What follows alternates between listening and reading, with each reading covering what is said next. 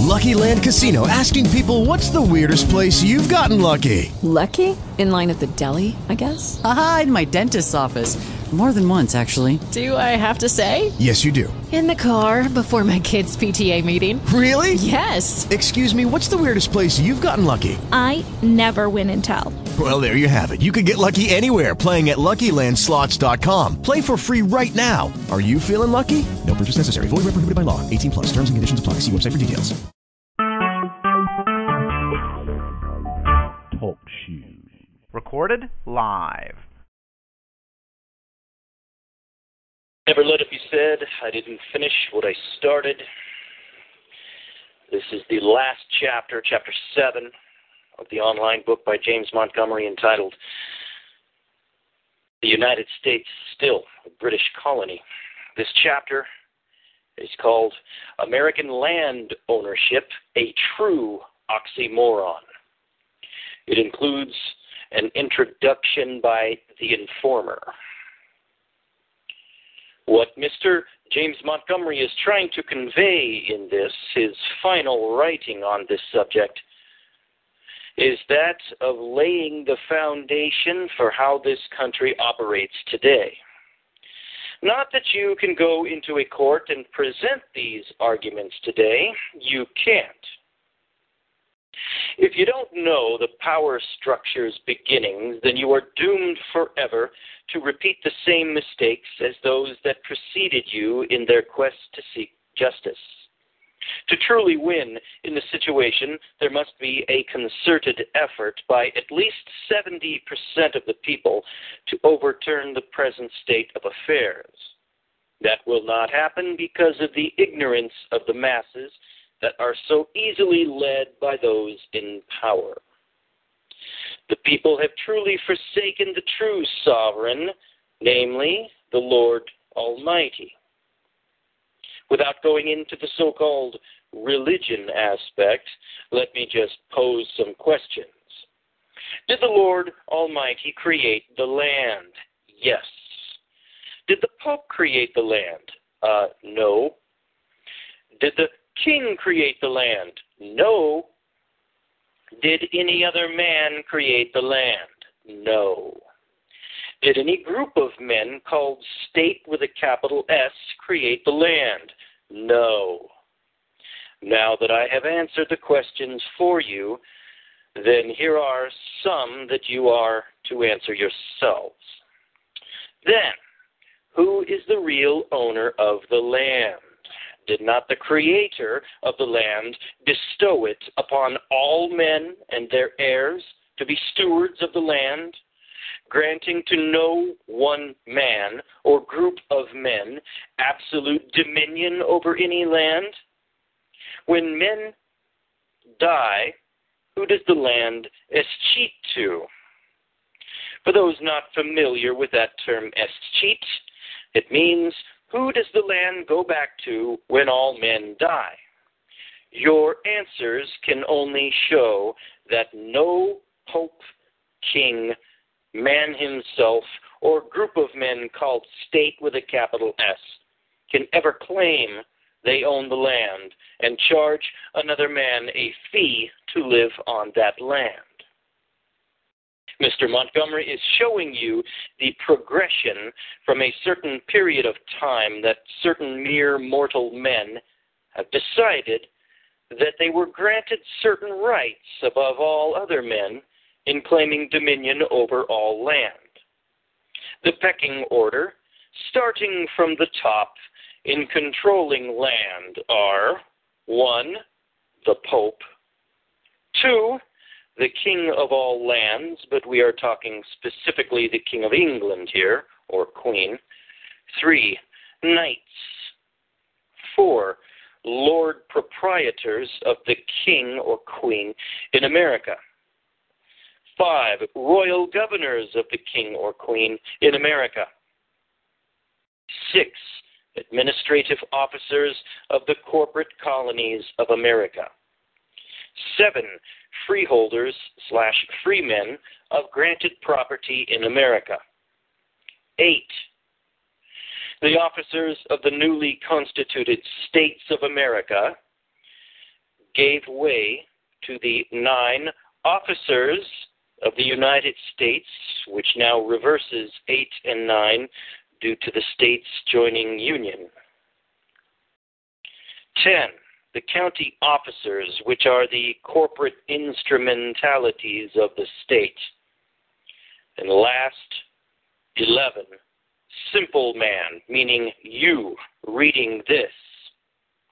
You, number 11, are so far removed from the land that the Lord Almighty gave to all simple men that essentially you have no claim but as a squatter on someone else's land and have no control whatsoever in saying you have the right to not pay taxes for the use of the Pope's land.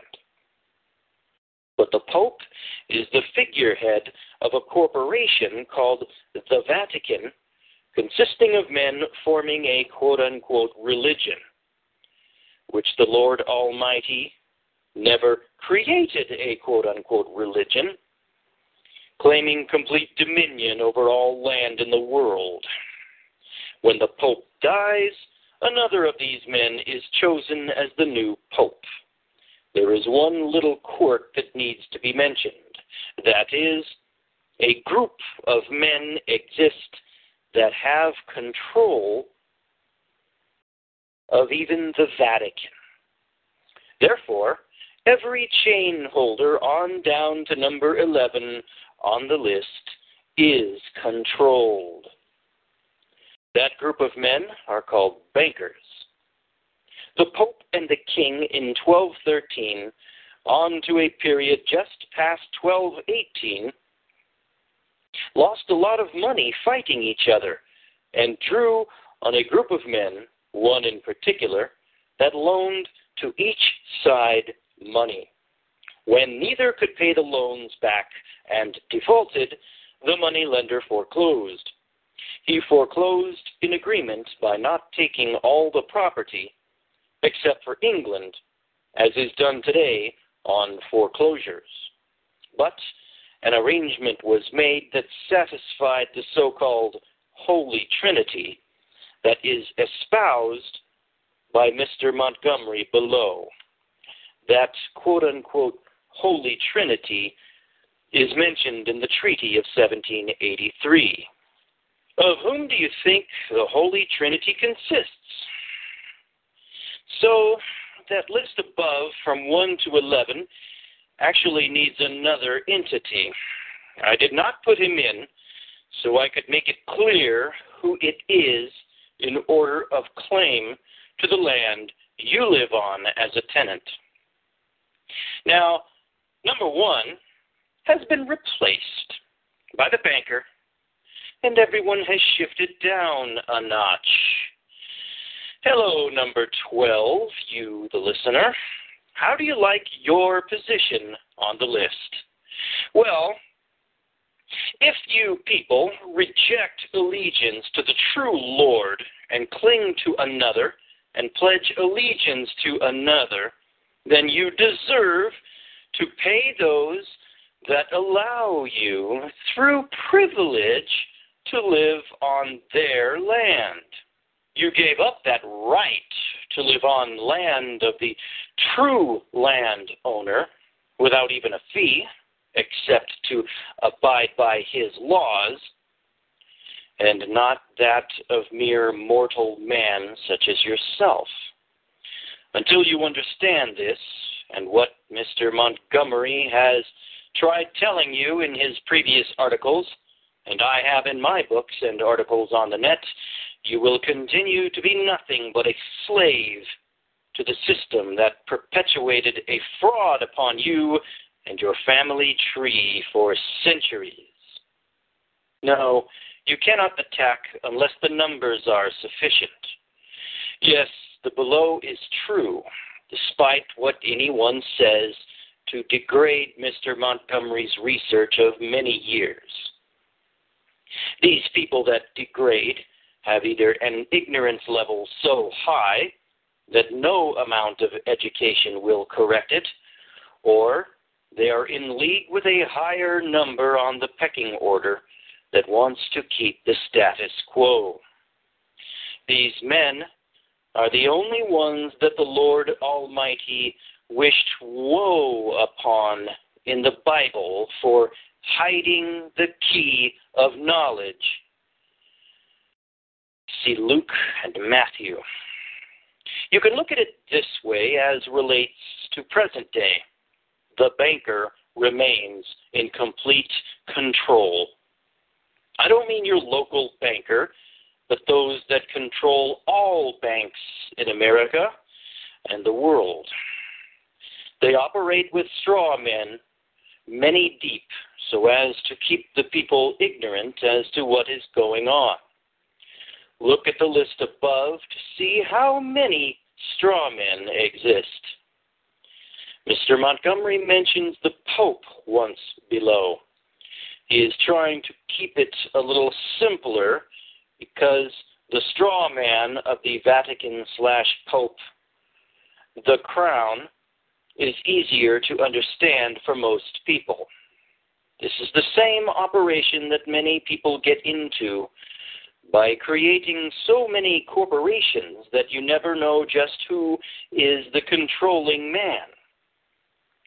You may see this on government stories where the detective says he traced back through a tree of corporations and got lost in the many branches and could not find who really owns the contraband. I will vouch that Mr. Montgomery is a very thorough researcher and has nothing to gain from the dissemination of the information below, with the exception to get people to wake up to the truth instead of constantly, for decades, chasing the elusive Wizard of Oz with all his smoke and mirrors. I have read Mr. Montgomery's article below, and it confirms what I have also found. As I said, the power brokers control every lawyer and judge, who are also lawyers, in this, if not all other judges in the world, because without them the fraud could not be carried out. Have you ever heard of an honest trial where justice is dispensed to the American man or woman who runs afoul of the system, even when he is innocent? Where do you think all the money the private IRS collects goes to? Maybe to the credit of the straw man number 9 above? Credit to whom?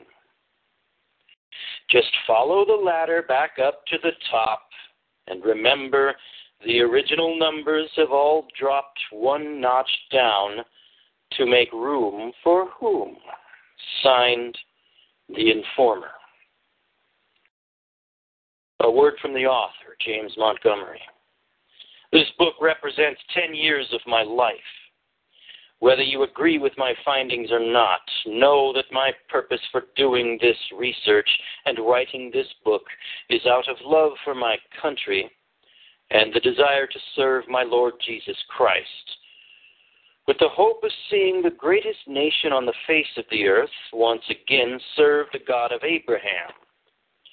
I've learned over the years that my Lord's grace is sufficient, and his love passes any comprehension or understanding I thought I had. We are not forsaken. So those of you that may become discouraged, don't.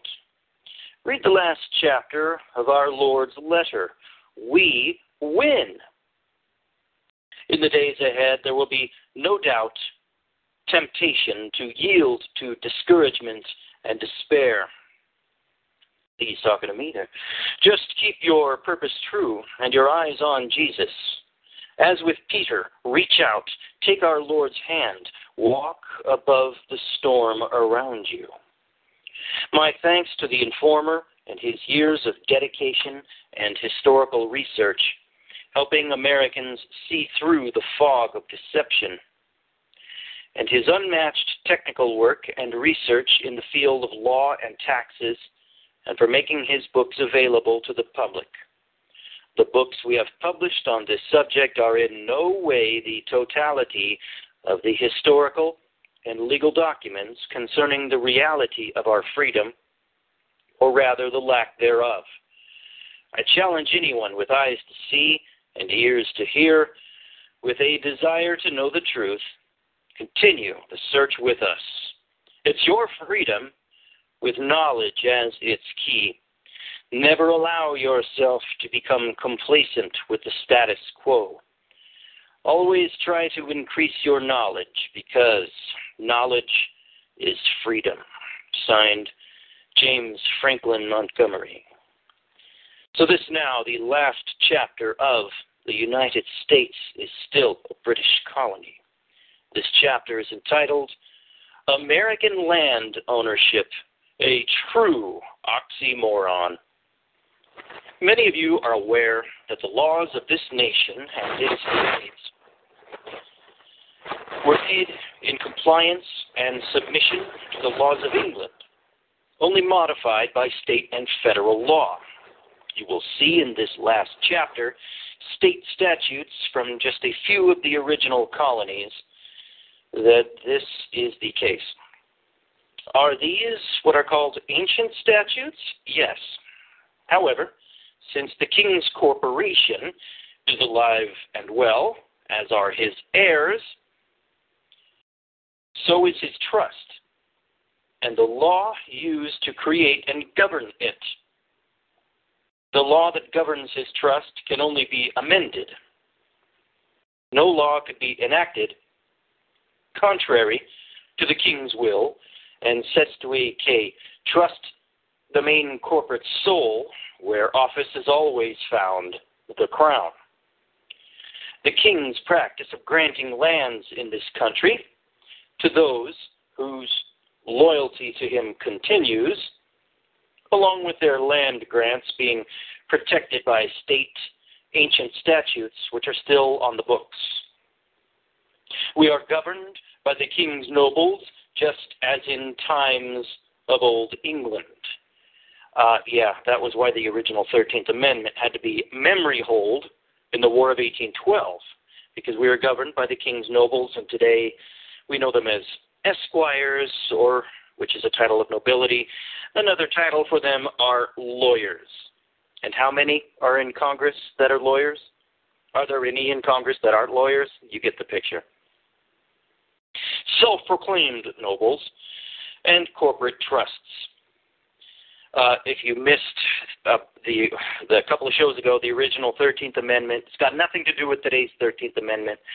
Back in 1810, 1811, a congressman put it through, or a senator, put through a bill that passed, was ratified and everything. It became the original 13th Amendment, and it put teeth in the actual part of the Constitution that said you can't have a title of nobility and work for the government. That would have done away with all lawyers in government. They would have lost their rights as citizens, everything. They would have been out the door. And hence that's why we had the War of 1812. The British come in, burn the White House, burn all records of the original 13th Amendment, and then go home. And they let us celebrate this one battle we had won in New Orleans with Andy Jackson, and that was subsequent to even the signing of the peace treaty, as most of us know, after the War of 1812 concluded. But why did the British just totally capture our capital, burn it down, and then go home? You would think they would have kept that advantage, don't you think? It wasn't about winning any war. It was about erasing any knowledge of the 13th Amendment, the original one. Welcome to the Twilight Zone, folks. All this real history that you're not taught and you're not supposed to know. Back to the book. The huge corporations have been granted power and liberty not known by the common man. The nobles, real and the created, occupy their possessions as fiduciaries and trustees of the king's grants. Only if they remain loyal to the system, their privilege and lifestyle are their reward. You will see that the Church of England was granted lands in this country, and their lands are protected by corporate privilege through trusts and fee simple title. As I have stated before, the king receives the gain for his business venture here in the United States, as he does with all of his corporations. A portion of the fines and taxes we pay today go right back to the sovereign, the King or Queen of England, and his or her heirs and or successors. As I pointed out in previous chapters of the United States is still a British colony. After reading the facts contained in this chapter, you will find my conclusion, which is based on my 10 years of researching this subject through acquiring and culmination of historical facts, which I have shared with you in this book. The Nexus. The following is from the Carolina Charter, 1663, quote, "All that territory or tract of ground situate, lying, and being within our dominions in America, listed known boundaries, and moreover all veins, mines, and quarries, as well discovered as not discovered, of gold, silver, gems, and precious stones, and all other whatsoever be it, of stones, metals, or any other thing whatsoever found or to be found within the country, isles, limits aforesaid," unquote. The following is also from the Carolina Charter, 1663, quote, "Saving always the faith, allegiance, and sovereign dominion due to us, our heirs and successors for the same, and saving also the right, title, and interest of all and every of our subjects of the English nation, which are now planted within the limits, bounds aforesaid, if any be," unquote. The following is from the Carolina Charter, 1663, quote, "Yielding and paying yearly to us, our heirs and successors, for the same, the yearly rent of 20 marks of lawful money of England, at the Feast of All Saints, yearly forever. The first payment thereof to begin and be made on the Feast of All Saints, which shall be in the year of our Lord 1665, and also the fourth part of all gold and silver ore, which, with the limits aforesaid, shall from time to time happen to be found," unquote. The below statute contains a wealth of information. It is just another example of who owns the land in this country. The first thing I want you to see is corporation is an uppercase C. Proper noun referring to the main corporation, i.e. the United States Corporation. Also made clear by the end of the first sentence.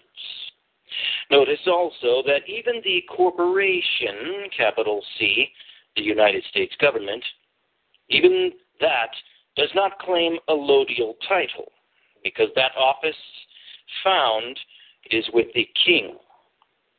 The government has only been vested with fee simple title through the corporate charters of the Crown, as amended by the 1783 Treaty of Peace and resulting 1787 Constitution. The king can only pass a allodial title to his heirs and no one else.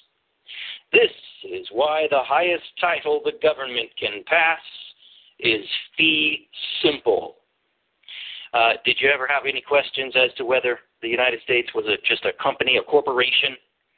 This should answer any of those questions you may have, the following few paragraphs. Also, notice that the corporation, capital C, can divest any and all occupiers of the land of any title or deed they may hold, transfer the land to the corporation in which it holds the land in fee simple title, and the title previously held by individuals or state, capital S, has its title quieted or divested and office found, then reversion back to the corporation. Now, if you will recall, the information I found concerning an act George Washington enacted, George Washington was a bastard. Listen to this. Contained in emails attached as the addendum to the 3rd chapter to this book, wherein, here we go, Washington extended the jurisdiction and control of the District of Columbia. He created district states that overlaid the states. This is why, by the way, Washington could right away, right off the bat, call out the federal troops on Shays' Rebellion, the Whiskey Rebellion, all that. This is why he actually made it legal, because he superseded the geographic states right away in 1791. He made the District of Columbia, and he spread it out. That it overspread it throughout the rest of the colonies, the rest of the states, and all of the state governments were subordinate to the District of Columbia. Washington did that right off the bat, 1791. Back to the book. Since it is such a relevant subject and part of this book, I included after the below statute so you can better understand the statute below. 16 U.S.C. Section 831X, Title 16, Chapter 12A, Section 831X, Condemnation Proceedings, Institution by Corporation, capital C, Venue, Statute. Quote, the corporation, capital C, may cause proceedings to be instituted for the acquisition by condemnation of any lands, easements, or rights of way, which, in the opinion of the corporation, are necessary to carry out the provisions of this chapter. The proceedings shall be instituted in the United States District Court for the district in which the land, easement, right of way, or other interest, or any part thereof is located, and such court shall have full jurisdiction to divest the complete title to the property sought to be acquired out of all persons or claimants, and vest the same in the United States in fee simple, and to enter a decree quieting the title thereto in the United States of America, capital U, capital S, capital A, unquote. Also see below 40A-2, Section 3, Eminent Domain, North Carolina Statute. Before we move on to the action taken by George Washington, you need to understand that the legal term fee simple is now a metaphor, just as the legal term United States. It is given lip service today in relation to the common man, and has another meaning when used in relation to the Crown, or the main subcorporation, the United States, with its seats being the District of Columbia. When dealing with land ownership, you have to use the definition at law that governs the Crown, not the metaphors created later by his barristers to con the common man into believing that he or she has allodial or fee simple title to the land. All that is necessary to know the condition on which you own your land, or supposedly own your land, I guess. If you think you have allodial, fee simple title, or fee tail title, ask yourself one question. Is there a tax imposed on the land that you claim to own? If a tax is or can be levied, you do not own the land. Because if you fail to pay the tax, the land is reclaimed by the corporation by alienation and reversion. Also, under the institutional law of the Crown that came with the conquest of Britain by William the Conqueror, you could not be charged a tax on the land if you had fee simple title. It could not be diminished in any way. The fee was payment by the king for the sworn loyalty of the lords and knights to fight for the king in his wars of conquest, later changed to a monetary fee to pay soldiers to fight in the wars. King Edward I began the redefining of the legal term fee simple. The following is from The History of the Common Law of England by Matthew Hale, 1713. Quote, "Tenthly, he made that great alteration in estates from what they were formerly by statute Westminster 2, Capital 1, whereby estates of fee simple, conditional at common law, were turned into estates tail, not removable from the issue by the ordinary methods of alienation.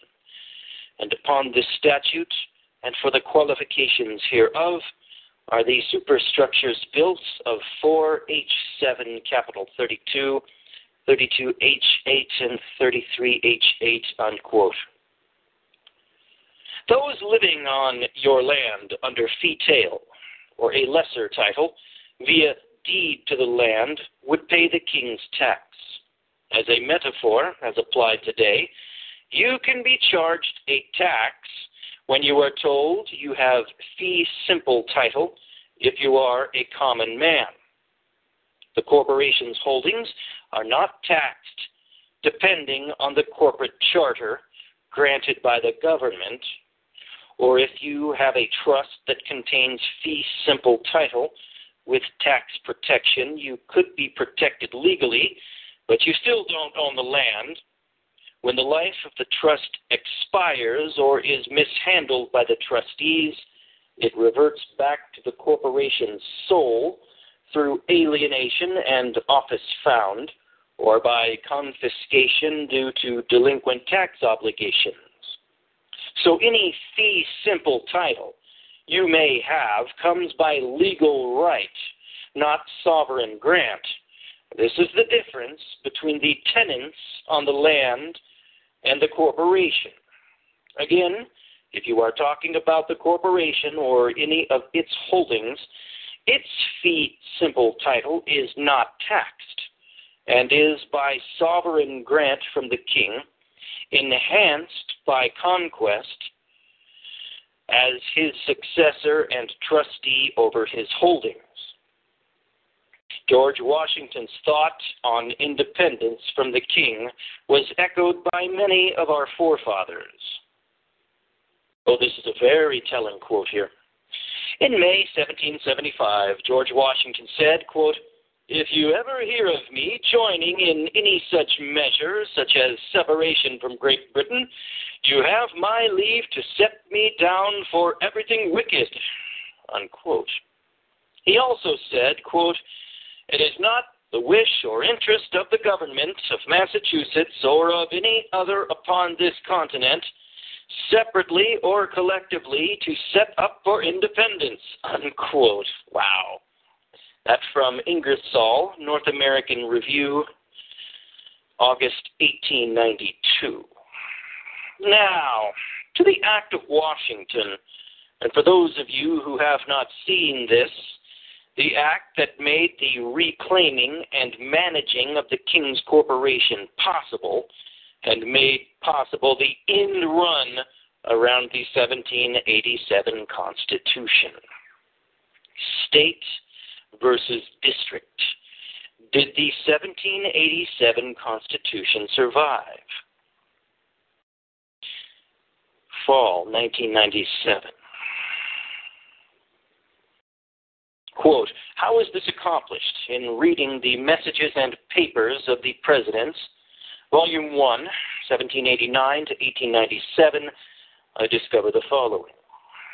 Gentlemen of the Senate, pursuant to the powers vested in me by the act entitled An Act Repealing after the last day of June next the duties heretofore laid upon distilled spirits imported from abroad, and laying others in their stead, and also upon spirits distilled within the United States, and for appropriating the same.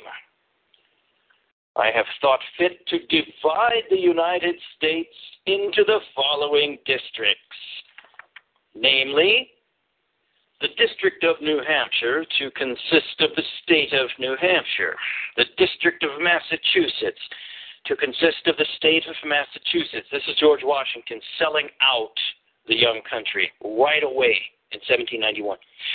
The District of Rhode Island and Providence Plantations to consist of the state of Rhode Island and Providence Plantations. The District of Connecticut to consist of the state of Connecticut. You see what he's doing? He's superseding the state governments with the federal government. Right away, folks. Right away he did this. The District of Connecticut to consist of the state of Connecticut. The District of Vermont to consist of the state of Vermont. The District of New York to consist of the state of New York. The District of New Jersey to consist of the state of New Jersey. The District of Pennsylvania to consist of the state of Pennsylvania. The District of Delaware to consist of the state of Delaware. The District of Maryland to consist of the state of Maryland. The District of Virginia to consist of the state of Virginia. The District of North Carolina to consist of the state of North Carolina. The District of South Carolina. And the District of Georgia to consist of the state of Georgia. I guess South Carolina. I think he skipped a few words there. Then that was from March 4th, 1791. George Washington sticking a stake into the heart of the young country. Back to Montgomery's words. In George Washington's proclamation of March 30th, 1791, he declares the District of Columbia to be created and its borders established. He says further, quote, and Congress, by an amendatory act passed on the 3rd day of the present month of March, has given further authority to the President of the United States, unquote. You know, it's kind of funny. Washington is lauded in mainstream history as having rejected the kingship. They wanted to make him king, and we're told that Napoleon was just in awe of Washington's humility, because obviously Napoleon didn't have any humility. But folks, there was no difference, or very little difference. Washington, in effect, made himself king. He made whoever's president king.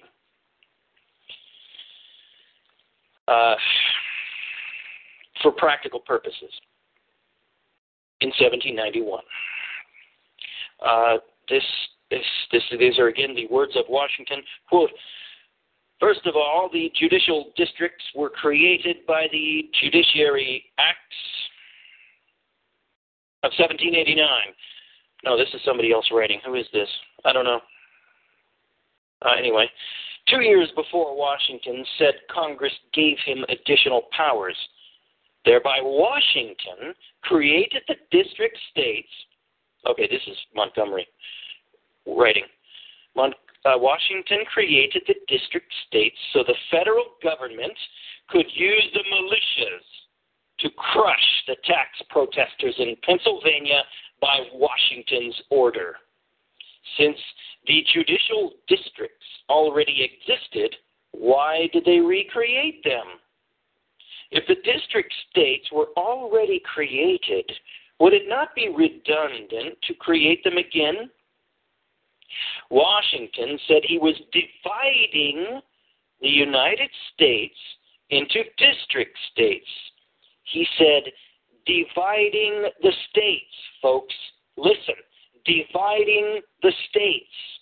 Not creating districts in the states, dividing the states into districts, changing them.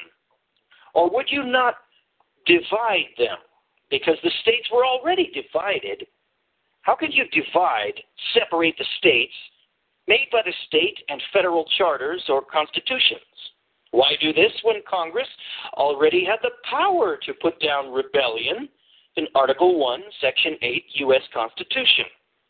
This was an excuse by Washington to divide the states into districts, extending the jurisdiction of the District of Columbia, or Congress, and delegating to the President authority given to Congress to suppress insurrection under Article 1, Section 8. That last part kind of lost me. Second, the use of any military power before Congress declares war by direction of the President is done by him as Commander-in-Chief. Until Congress declares war, they cannot stop the President unless they impeach him, or when they declare worthy, can stop the President. Needs an editor. Or when they declare war, they can stop the President with their power of the purse, unless the President were to then declare a national emergency as Commander-in-Chief, overriding Congress, in effect declaring himself king, or, in our case, holding anyone holding that office, which we now have.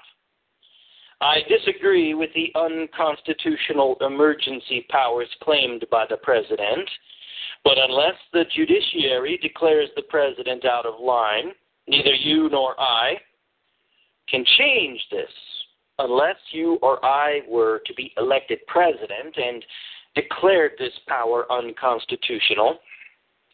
But Congress would then impeach you or me to protect public policy. Around and around it goes. Again, this power comes from their operating under executive jurisdiction, insular capacity, which was allowed by the judiciary, beginning with what Washington did in 1791. Because it was up to the judiciary to declare what Congress and Washington were doing as unconstitutional, and up to Washington to not take power delegated to Congress. This power was affirmed by the Congressional Act of 1845 and in the 1850s by the insular cases. This set the stage for Lincoln to legislate by executive orders, and here we are. Third, the districts Washington created answered directly to the Commander-in-Chief, not Congress. In order for these districts to be created by the President, Congress had to give the President power outside of the Constitution as declared by Washington himself. Martial law can be used as soon as the military is called upon to put down insurrection or fight a war. Washington created district states, not state districts, and the military occupied the Pennsylvania district until the insurgents went home. Washington said these districts were created for putting down the rebellion. However, they were never disbanded when the rebellion ended. The following quote is from the Harvard Law Review, Our New Possessions, page 481, quote, "These courts, then, are not constitutional courts in which the judicial power conferred by the Constitution on the general government can be deposited. They are incapable of receiving it. They are legislative courts, created in virtue of the general right of sovereignty which exists in the government, or in virtue of that clause which enables Congress to make all needful rules and regulations respecting the territory belonging to the United States." Lowercase u. The jurisdiction with which they are invested is not a part of that judicial power which is conferred in the third article of the Constitution, but is conferred by Congress in the execution of those general powers which that body possesses over the territories of the United States, capital U, unquote. See also Propeller Genesee Chief versus Fitzhugh, Jackson versus Magnolia, Downs versus Bidwell, Allison and Company versus Evet. Below, you will see how Lincoln codified the war powers. The nexus was the district states Washington had created. I won't go into the subject of the conquest after the Civil War, since it is far easier to understand. I invite you to read and study the documents in Part 3 to learn about this subject. However, I offer below the codification of military occupation, conquest, and international codification of martial law.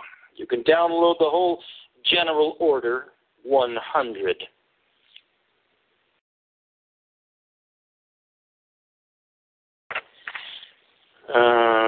Let's see. The martial law, military jurisdiction, military necessity, retaliation. Quote, Article 1. The place, district, or country occupied by an enemy stands, in consequence of the occupation, under the martial law of the invading or occupying army, whether any proclamation declaring martial law or any public warning to the inhabitants has been issued or not. Martial law is the immediate and direct effect and consequence of occupation or conquest.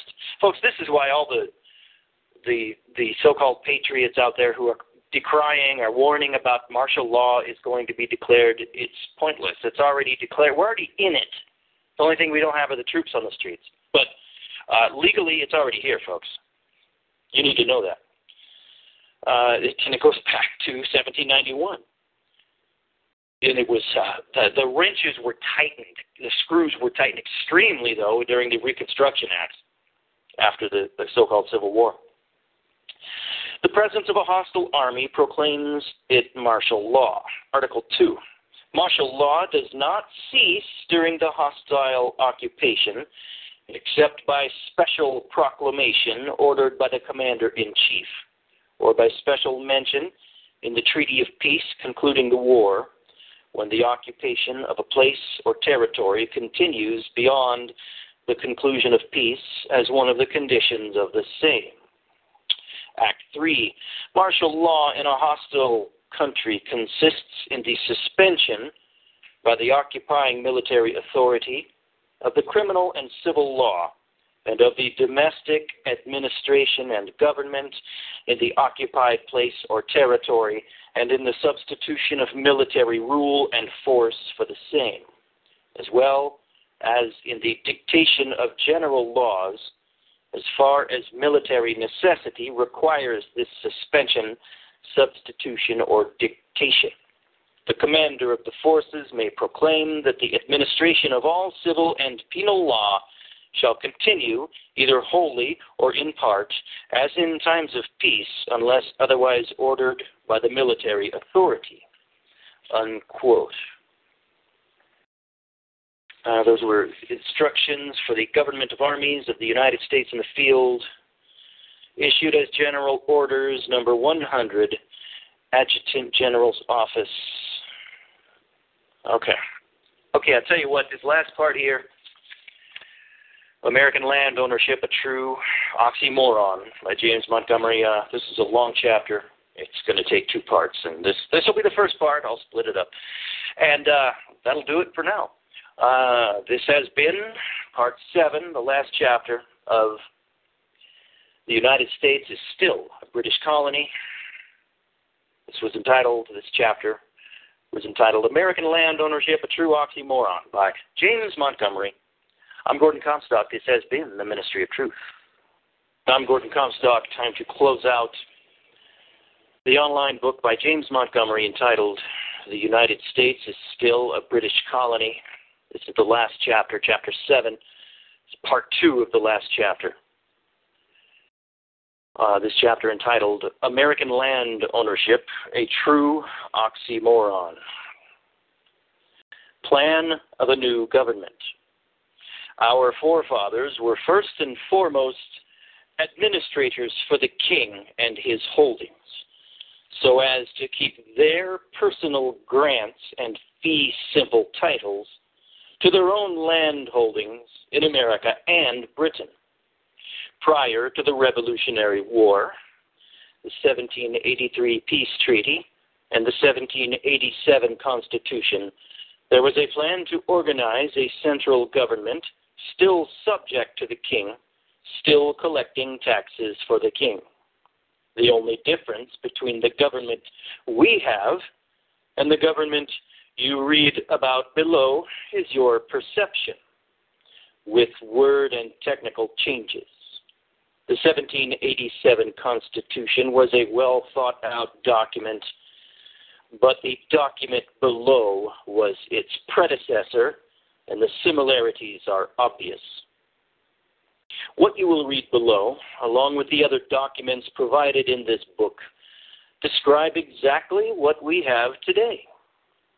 Notice the two paragraphs provided below. In the first, a central government is to be set up, with each colony to retain its own constitution.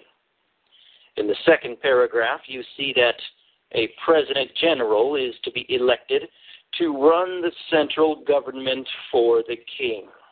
What do we have now? President Commander-in-Chief. Also, he is appointed and supported by the crown. How does any president get elected?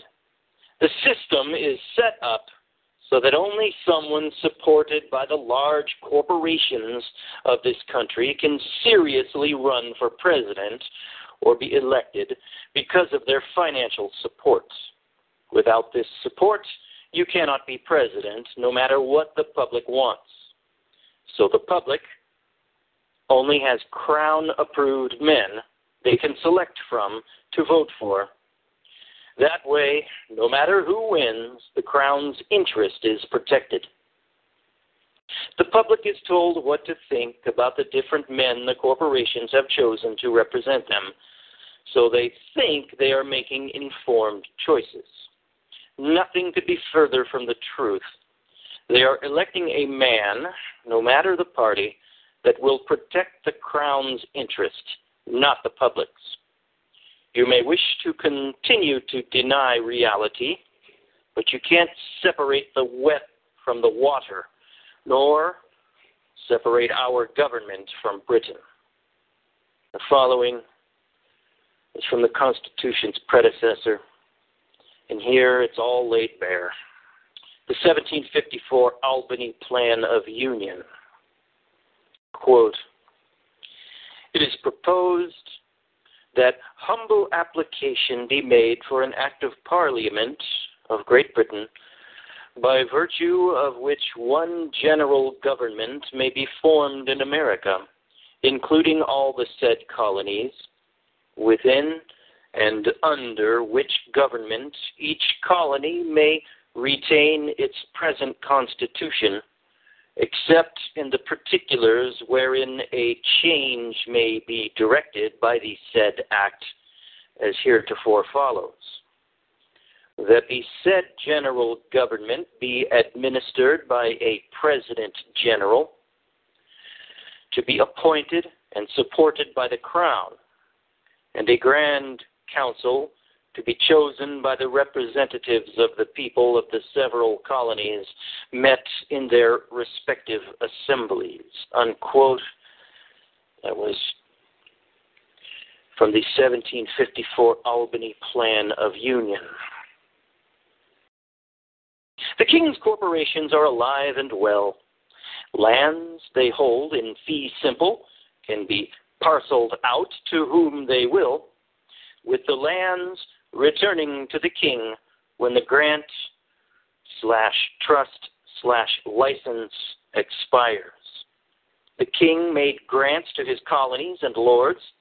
They became corporations under the United States Corporate Charter. The lords make grants to other select men via corporate charters, or by grants of trusts or license to smaller corporations and individuals. Any time a corporation dies and no office is found, its lands revert back to the grantor of the corporation, and so on back up the line. This is the reason for the inheritance tax and why it will never be repealed. I refer you to an earlier chapter I wrote entitled How long can a corporation live?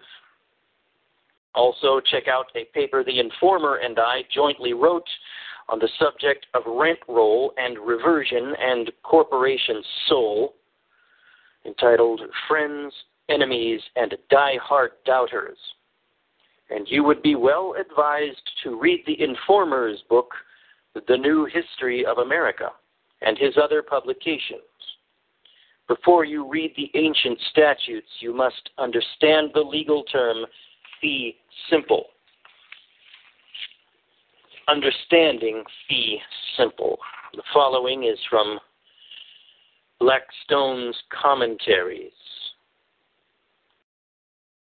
Quote, 63. 1. Origin of feuds. The constitution of feuds had its original from the military policy of the northern or Celtic nations, the Goths, the Huns, the Franks, the Vandals, and the Lombards, who, all migrating from the same officina gentium, the storehouse of nations, as Craig very justly entitles it, poured themselves in vast quantities into all the regions of Europe at the declension of the Roman Empire.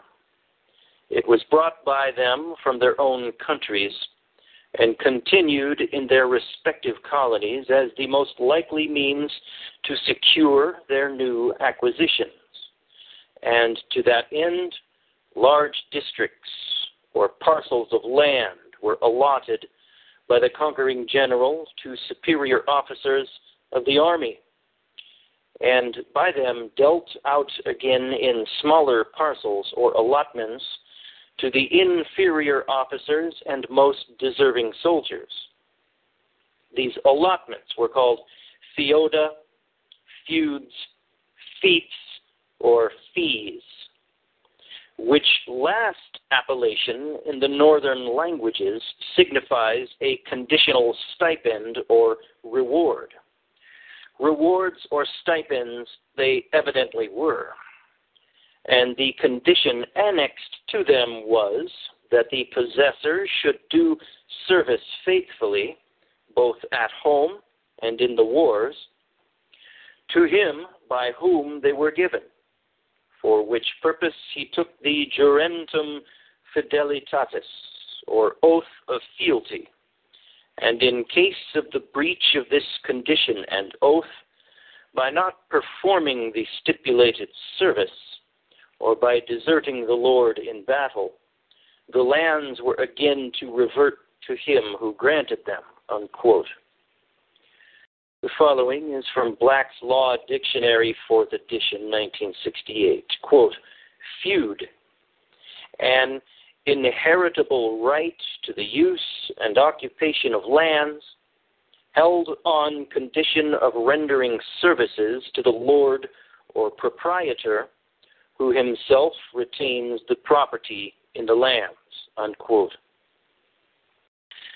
The following is from the publication Feudalism by F.L. Ganshoff from 1964. Quote, thus, the people had land they occupied, devised, inherited, alienated, or disposed of as they saw fit, so long as they remained in favor with the king, unquote. The following is from Ballantyne's Law Dictionary, 3rd edition, 1969. Quote, the largest estate in the land known to the law and implying absolute dominion over the land, an estate of inheritance clear of any condition, limitation, or restriction to particular heirs. 28 American Jurisdiction to establish 10. An estate of lawful inheritance or pure inheritance, fee standing for inheritance, and fee simple for pure or lawful. A legal or equitable estate in land constituting the largest estate and implying absolute dominion, although possibly subject to executory limitations or conditions subsequent. Hayes Estate versus Commissioner. Ford versus Unity Church Society. Unquote. The following is from the website ohiobar.org. Are taxes to be paid by common man holding fee simple title? Yes, according to the way fee simple is defined today. Today, fee simple has been reduced in status to fee tail for common man. He is to pay all land taxes.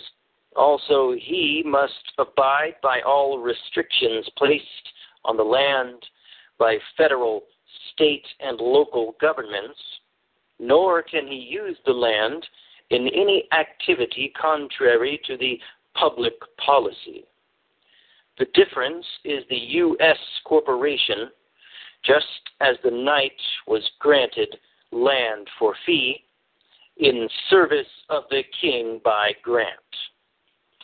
Common man receives their fee from the corporation in tail, a lesser title. Today, fee simple and fee tail are synonymous depending on your status. I would have placed the quote here from the Ohio Bar Association on fee simple, but they restrict its use.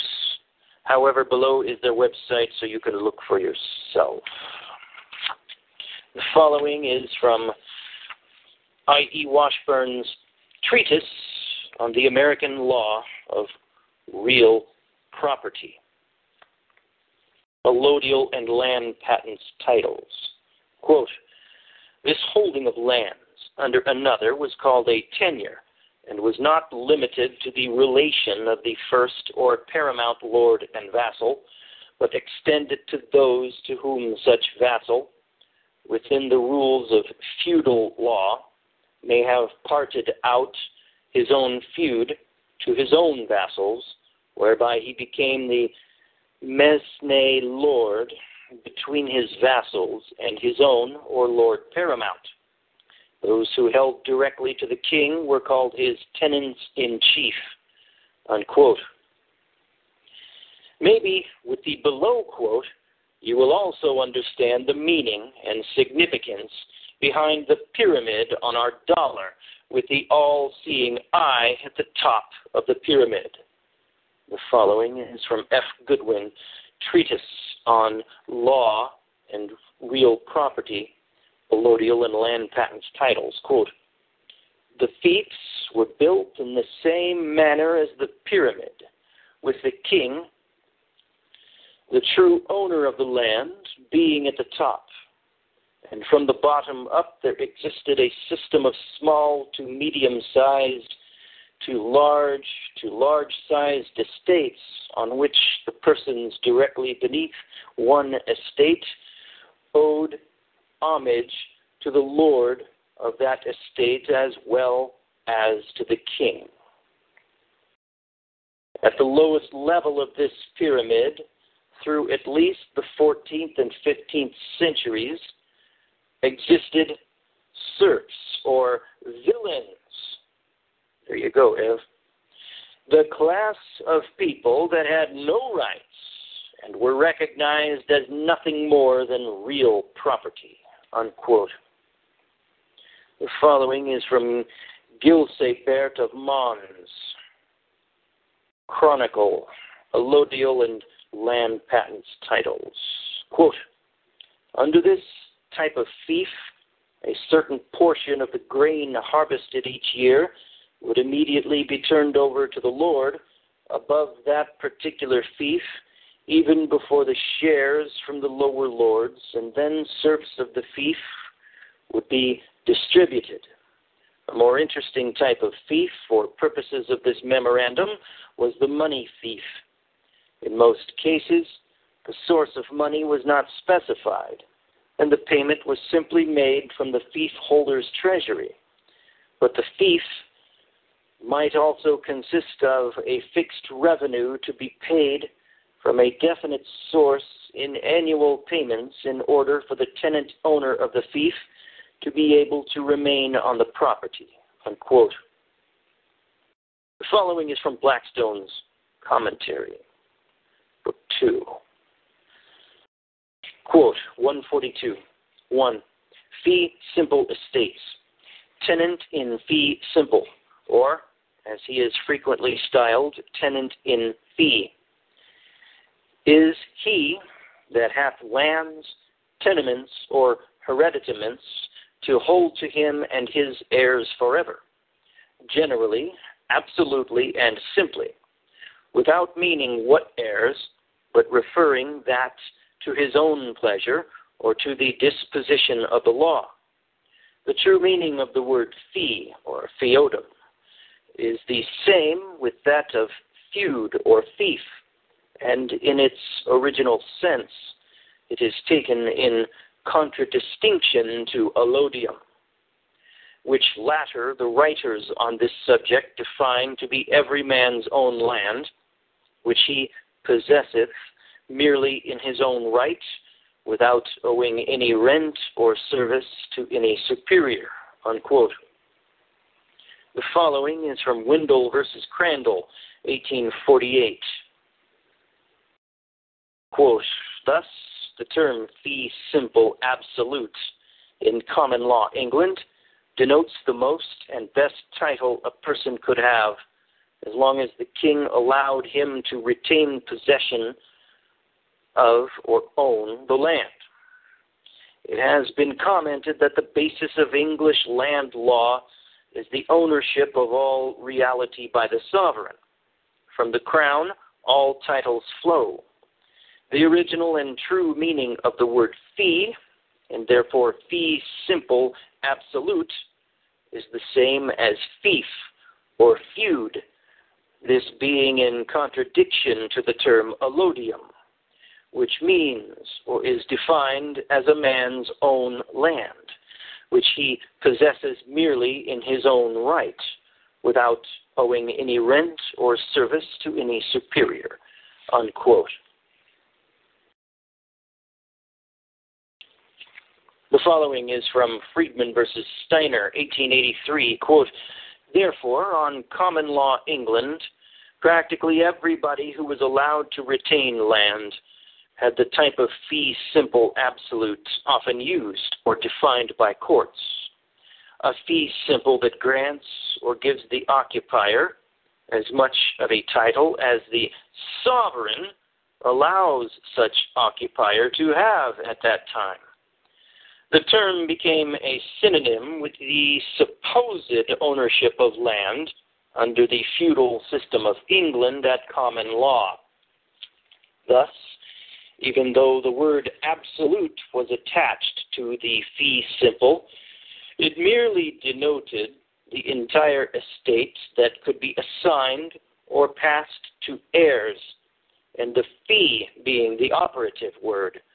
Fee simple absolute dealt with the entire fief and its divisibility, alienability, and inheritability, unquote. The following is from Gilsebert of Mons, Allodial and Land Patents Titles. Quote, if a fee simple absolute in common law England denoted or was synonymous with only as much title as the king allowed his barons to possess, then what did the king have by way of a title? The King of England held ownership of land under a different title and with far greater powers than any of his subjects. Though the people of England held fee simple titles to their land, the king actually owned all the land in England through his allodial title. And though all the land was in the feudal system, none of the fee simple titles were of equal weight and dignity with the king's title, the land always remaining allodial in favor of the king, unquote.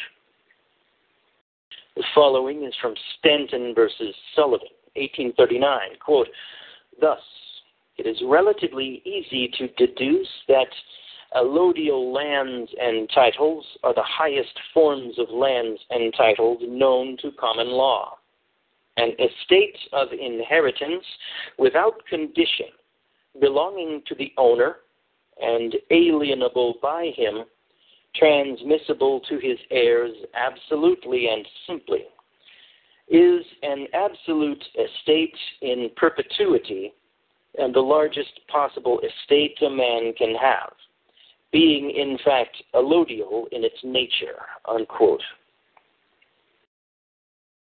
The law of mortmain, law of the sovereign, protecting his lands held by his lords and religious men in fee, prohibiting them from diluting his title, declaring he could confiscate the land he or his lords were alienated from.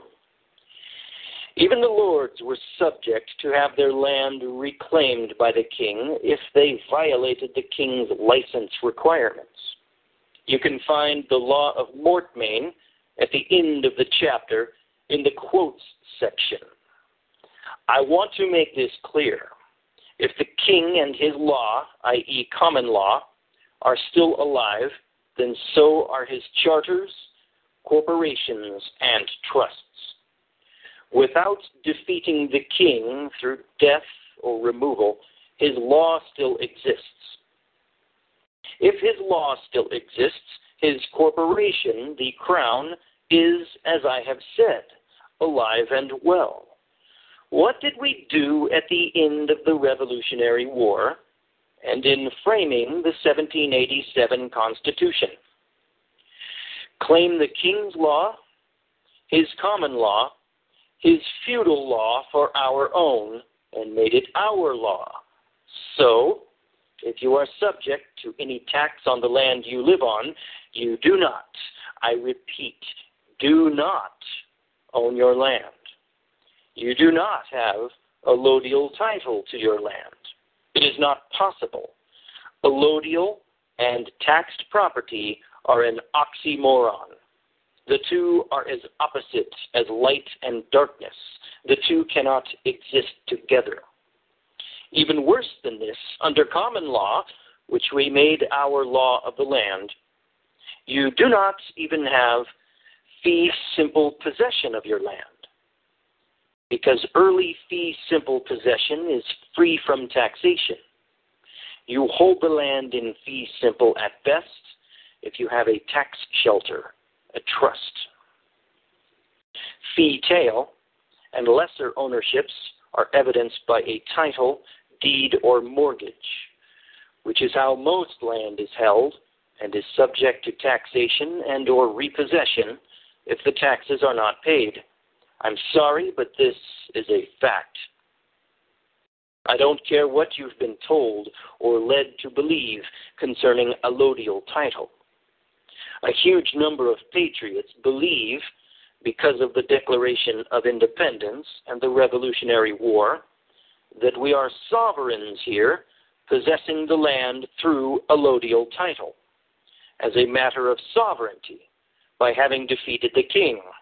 Wrong. It is impossible.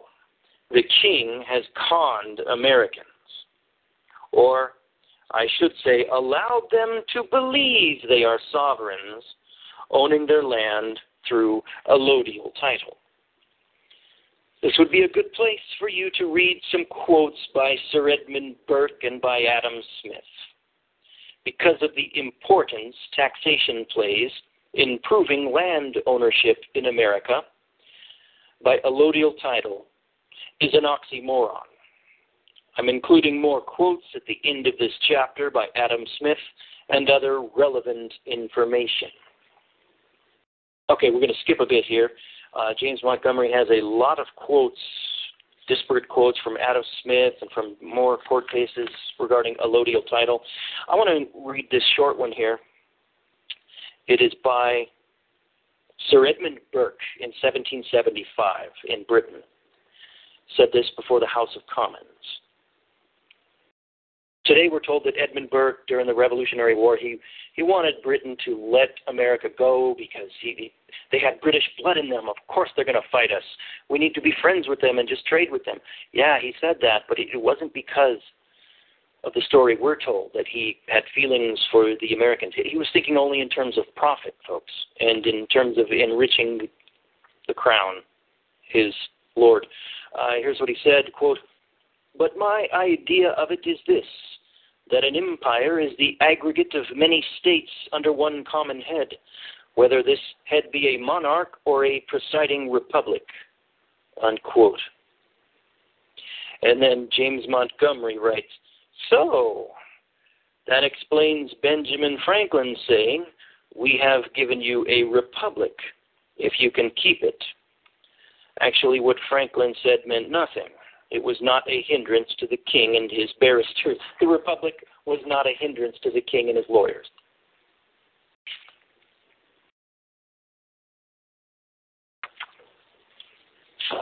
Boy, a lot of legal court sightings here. Skipping forward. This is back to the words of James Montgomery. Then, confirmed by the 1783 Paris Treaty, or Peace Treaty, wherein the minerals did not change hands. They stayed with the king, his heirs, and successors.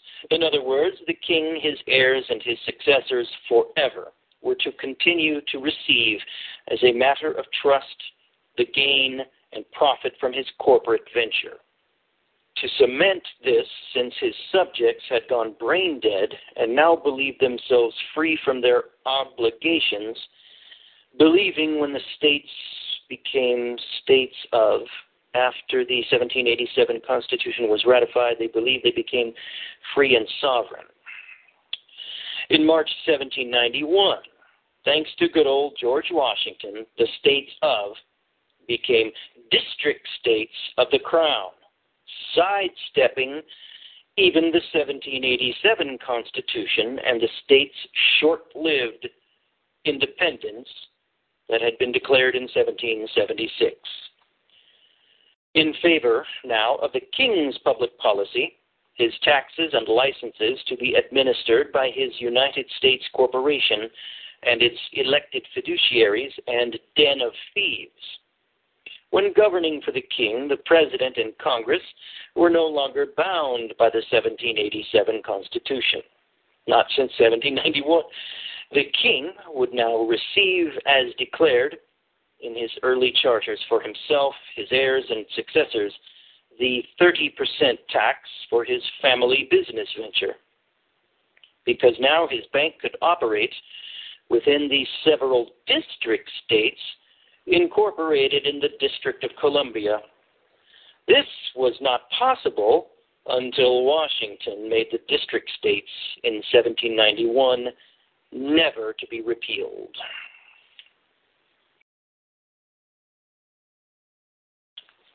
Skipping forward, more and more citations. James Montgomery apparently did at least a decade's worth of work, painstaking work in law libraries to uncover all of this. If you want to read all of these quotes, go. I have the link up. Go read it. Okay, getting back now. This looks like the words of James Montgomery again. Okay. His words are interspersed now in between just voluminous quotes. The main thing I want you to understand, and I believe most do, as I said earlier, our laws were based on the common law of England. All states in union of the United States are, except one. That's right, one state out of the 50 is not under English common law. A lot of you may think this must be Texas, but it is not. The one state not subject to or formed under English common law is New York. New York City is responsible for not only our demise, but the entire world's.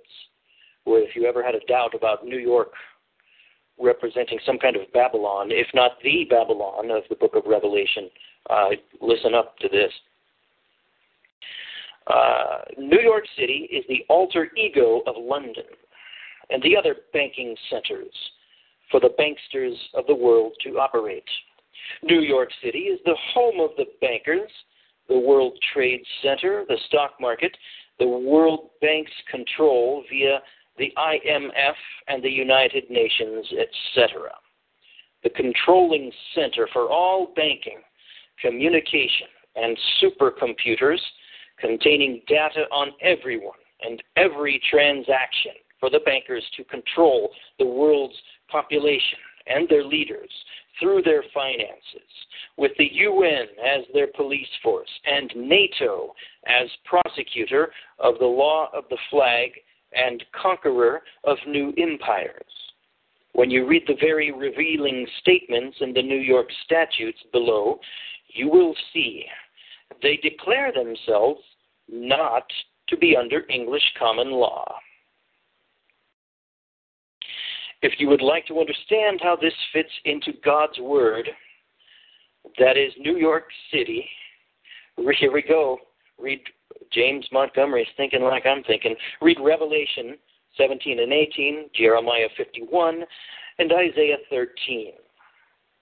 I wrote on this subject years ago, and I won't go into it here other than to say New York City is the biblical Babylon, as you can read for yourself, as God Almighty defines Babylon in Revelation 18. No other city in the world meets his definition.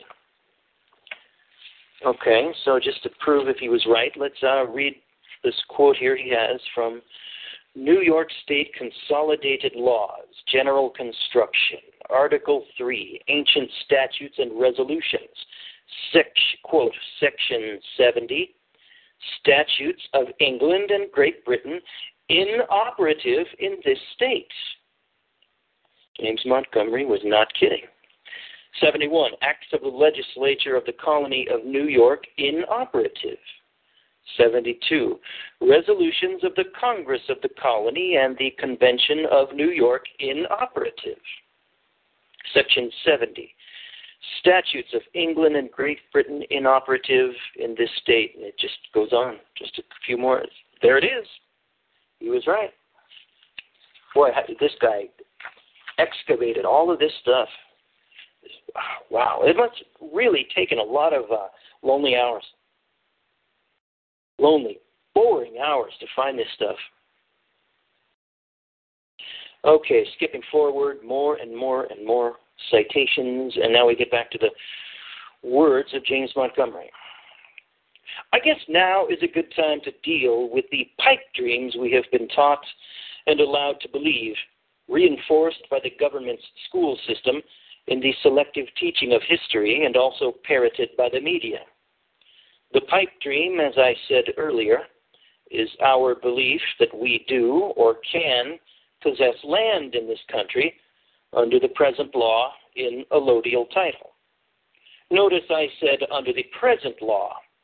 This is the key to the king's power, retaining possession to his corporation, the crown. What did we do at the beginning of this nation? Declare our law to be English common law, confirming the king's corporation and the law that created it and protects it even today. And the following, there's a bunch of quotes about law quotes from law dictionaries about definitions about a corporation, corporation soul, reversion, civil corporations, dissolution of corporations. We'll skip that and get back to James Montgomery again. Not to get ahead of myself, he writes. We first declared our independence. That sounded good. But why would you place your neck back under the yoke, the law that subjected you? Simple. As history proves, many of our forefathers, including Washington, did not want to be separated from the king. Some stood to lose lands and title. Others understood they were subjects of the king and they liked it. History shows they were not at odds with being subjects of the king. just his policies regarding taxes and their government being so far removed. Commerce and legal convenience demanded representation here, but still controlled by the king. The king, being so far removed from his possessions in America, misjudged his subjects' needs, and rebellion turned into war. But as always, the belligerents just wanted their redress heard, and our forefathers, knowing full well English history and how the game was played, knew the king would capitulate and make the concessions needed, never dreaming they would have what appeared to be a separate sovereign country at the end of the war.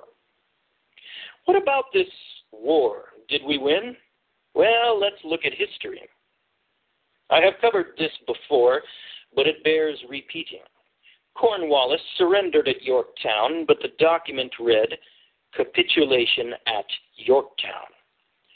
Did Cornwallis surrender, or did they just quit fighting because the king made the necessary capitulations to the colonists' demands?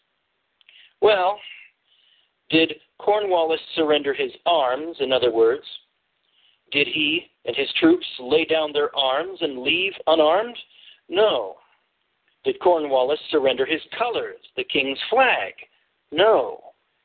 Anyone that knows anything about war and conquest knows the flag of the surrendering enemy has to be surrendered. If not, you just fought a battle. You did not win the war.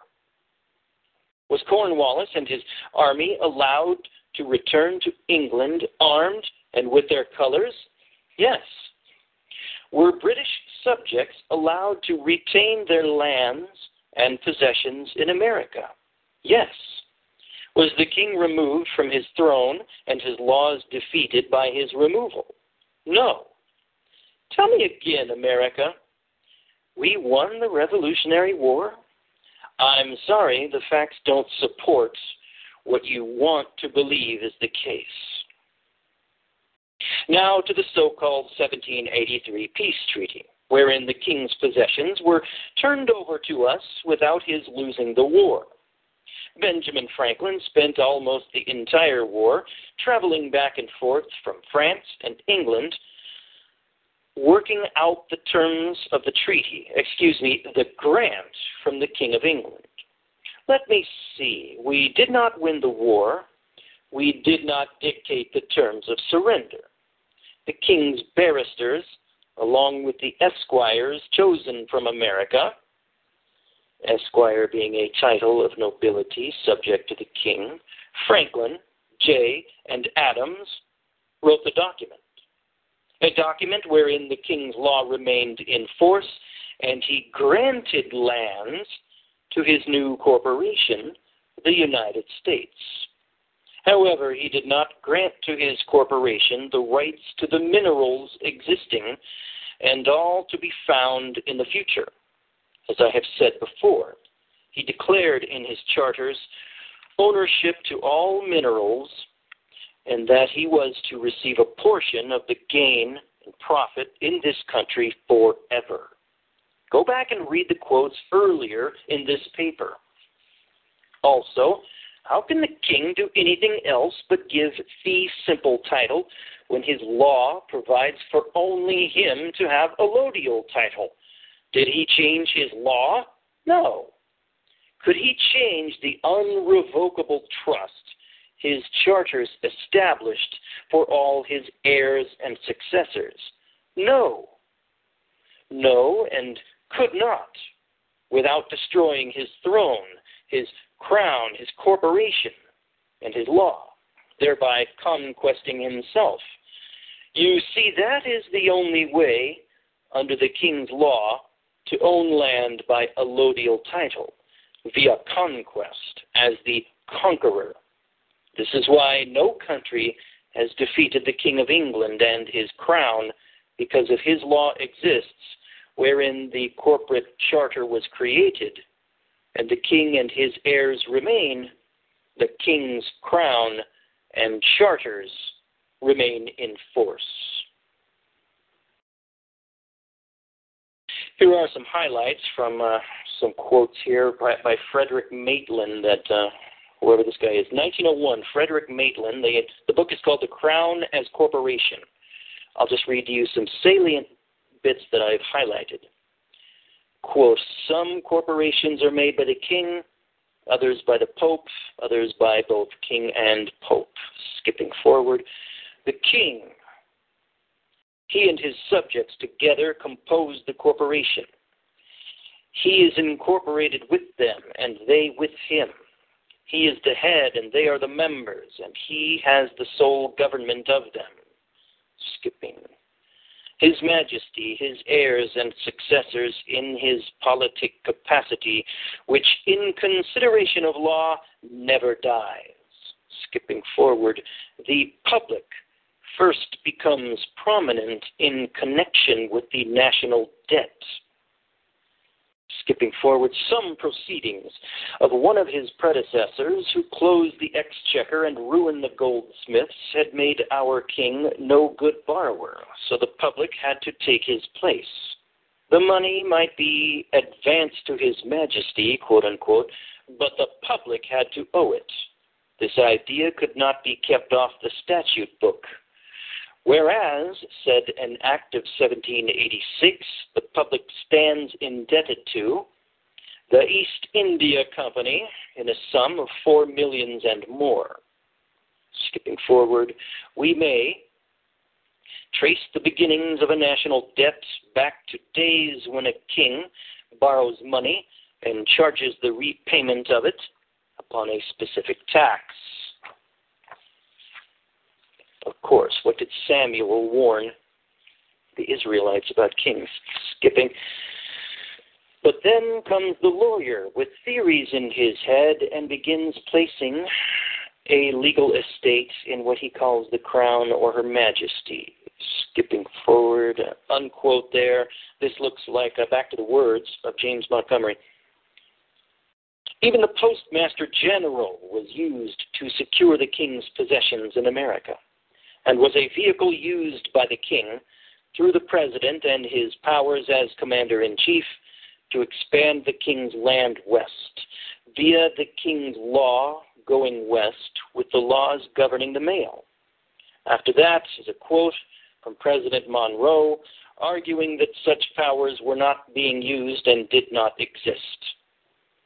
He would no doubt have to eat a huge amount of crow today, if he was alive today, and saw the Department of Transportation and the power they have been granted over the nation's roads and skies.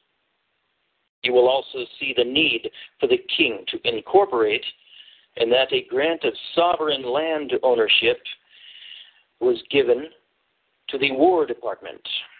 Sounds like a military's loyalty was bought and paid for, leading up to conquest of America after the Civil War. The following is from Frederick Maitland, again, 1901.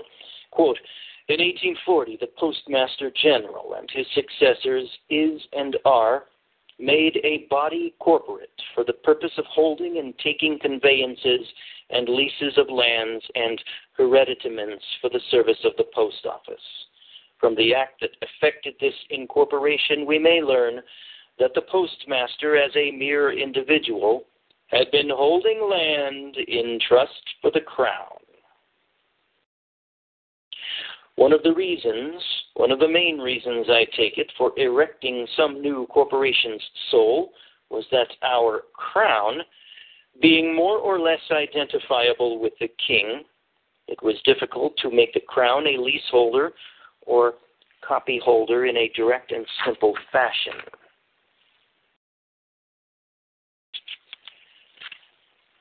Okay, skipping forward, there's a lot more here, but it's all citations from law libraries that James Montgomery dug up. This is interesting. I highlighted this. Let's see.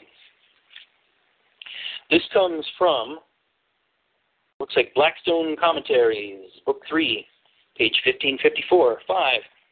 Quote, the Federal Reserve, sister of the Exchequer.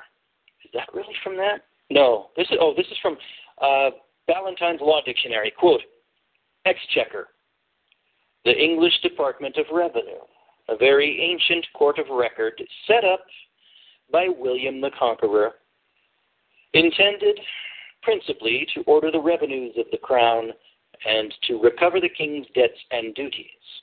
It was called exchequer from the checked cloth resembling a chessboard which covers the table, unquote.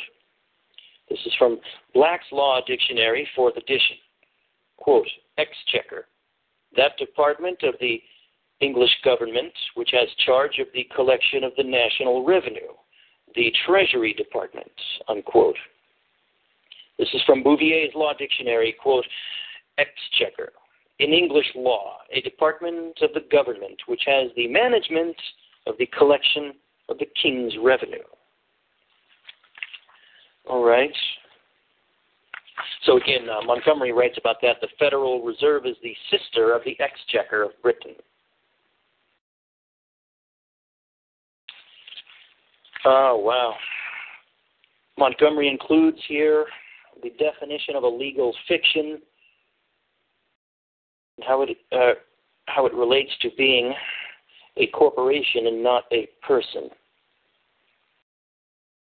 Then he includes the Statute of Mortmain from 1279, which declares that the king could never make treaties which would give up any claim of his posterity, ever. Oh, boy. Is that it?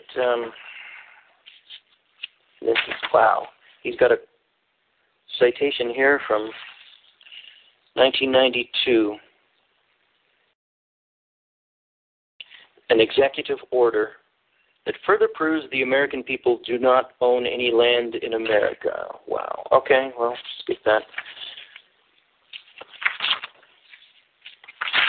Oh, boy.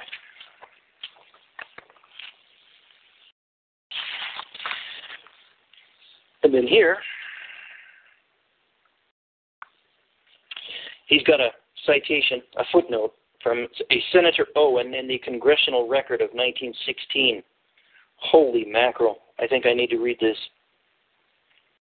Senator Owen, quote, this holy alliance, having put a Bourbon prince upon the throne of France by force, then used France to suppress the condition of Spain immediately afterwards, and by this very treaty gave her a subsidy of 20 million francs annually to enable her to wage war upon the people of Spain and prevent their exercise of any measure of the right of self-government.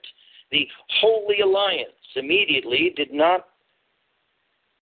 do the same thing in Italy by sending Austrian troops to Italy, where the people there attempted to exercise a like measure of liberal constitutional self-government. If you've read the works of Chuck Wilcox, you know where this is going. And it was not until the printing press, which the Holy Alliance so stoutly opposed, taught the people of Europe the value of liberty, that finally one country after another seized a greater and greater right of self-government, until now it may be fairly said that nearly all the nations of Europe have a very large measure of self-government. Not anymore. However, says Senator Owen, I wish to call the attention of the Senate to this important history in the growth of constitutional popular self-government. The Holy Alliance made its powers felt by the wholesale drastic suppression of the press in Europe, by universal censorship, by killing free speech and all ideas of popular rights, and by the complete suppression of popular government. The Holy Alliance, having destroyed popular government in Spain and Italy, had well-laid plans also to destroy popular government in the American colonies, which had revolted from Spain and Portugal in Central and South America under the influence of the successful example of the United States. It was because of this conspiracy, yes, he used the word conspiracy, folks, this conspiracy against the American republics by the European monarchs, that the great English statesman Canning called the attention of our government to it, and our statesmen then, including Thomas Jefferson, who was still living at that time, took an active part to bring about the declaration by President Monroe in his next annual message to the Congress of the United States that the United States would regard it as an act of hostility to the government of the United States and an unfriendly act if this coalition or if any power of Europe ever undertook to establish upon the American continent any control of any American republic or to acquire any territorial rights. This is the so-called Monroe Doctrine, the threats under the secret Treaty of Verona to suppress popular government in the American republics is the basis of the Monroe Doctrine. Boy, we're never told that. Never, never in American schools. This secret treaty sets forth clearly the conflict between monarchical government and popular government, and the government of the few as against the government of the many. Unquote. That from Senator Owen, Congressional Record, 1916. And then he includes a footnote, a certain oath to a certain secret society. That is a very vicious and bloodthirsty oath. Okay, folks, that concludes. The United States is still a British colony. This last chapter, American Land Ownership, a True Oxymoron. This work by James Montgomery. You can access it. Go to his site from the link I'll put up. I'm Gordon Comstock. This has been the Ministry of Truth. Over and out. This is the Ministry of Truth. I'm Gordon Comstock. I'm going to get into another book. Now, it's actually a long essay, rather, and it's online. You can access this for free, and all the other works by this extremely assiduous researcher off of his website for free, and they're worth more than probably, but one of his essays is probably worth more than any other book on your bookshelf. Seriously. And yet you can access this for free. I printed up all of his essays and have them arranged like books on regular printer paper, one-sided, because my printer only does one side, but I got them all on my bookshelf. They are a prized possession, really. I can't believe what this researcher found out, and his cohort found the same thing out independently, and they both share the same website. I originally didn't believe it. It took some prodding from my good buddy Visigoth to convince me, because I started to have one of those knee-jerk reactions again. When I first heard this stuff, I thought, come on, this is baloney, this is crazy. Same reaction I had when I heard the stuff about the Vatican murdering, being at the top of the conspiracy to murder Abraham Lincoln and all of our other presidents who've ever been poisoned. I had that same knee-jerk, purely emotional reaction that blocks out your intellectual process. And doggone it, it's the same reaction that your average Joe has when you tell him anything truthful that's not in the mainstream news, and that's basically anything truthful. And then they jump to that knee-jerk, purely emotional, anti-intellectual, anti-cerebral reaction, and they tell you, oh, that's a conspiracy theory. Yeah, and that just shows how much he's brainwashed, yada, yada, yada. But I had that a couple of times. I even after I was mostly, I would say, awakened to the reality of the world around us. And it took Visigoth both times to take me aside and say, bro, you need to do the homework before you make a decision on this. Don't just make a decision out of ignorance, basically. And coming from a guy like that, that really brought me up short. And I went and did the research, and I found out the guy, oh man, It was true, and it's the wizard is behind the curtain, and the wizard is more mysterious and elaborate and larger than life. And that wizard behind the curtain gets bigger all the time. Wow. Another thing Visigoth and I have noticed, though, together, very, very few people, even amongst those who listen to folks like us and come on our shows and write books and show they're mostly awake. They know the reality of the world, that the whole world lies in delusion. Nevertheless, even those people, when they come across something that's too outrageous, they shut down, just like I started to do, and Biz helped me through both times. People just shut down and they can't deal with it, and they dismiss it just out of pure emotions and complete lack of gray matter. So that even happens, and it's happened a few times with former guests of mine and Biz, and we just kind of let those people go their ignorant way until they wake up, because they wouldn't listen to us. They wouldn't stop their emotional reaction and do their homework. And anyway, I think I mentioned last month there were a couple of listeners who came up and visited me, and we had black and tans and cigars and at the local Irish pub here, and it was great. It was great talking to two brothers about stuff that men are too damn ignorant to know anymore.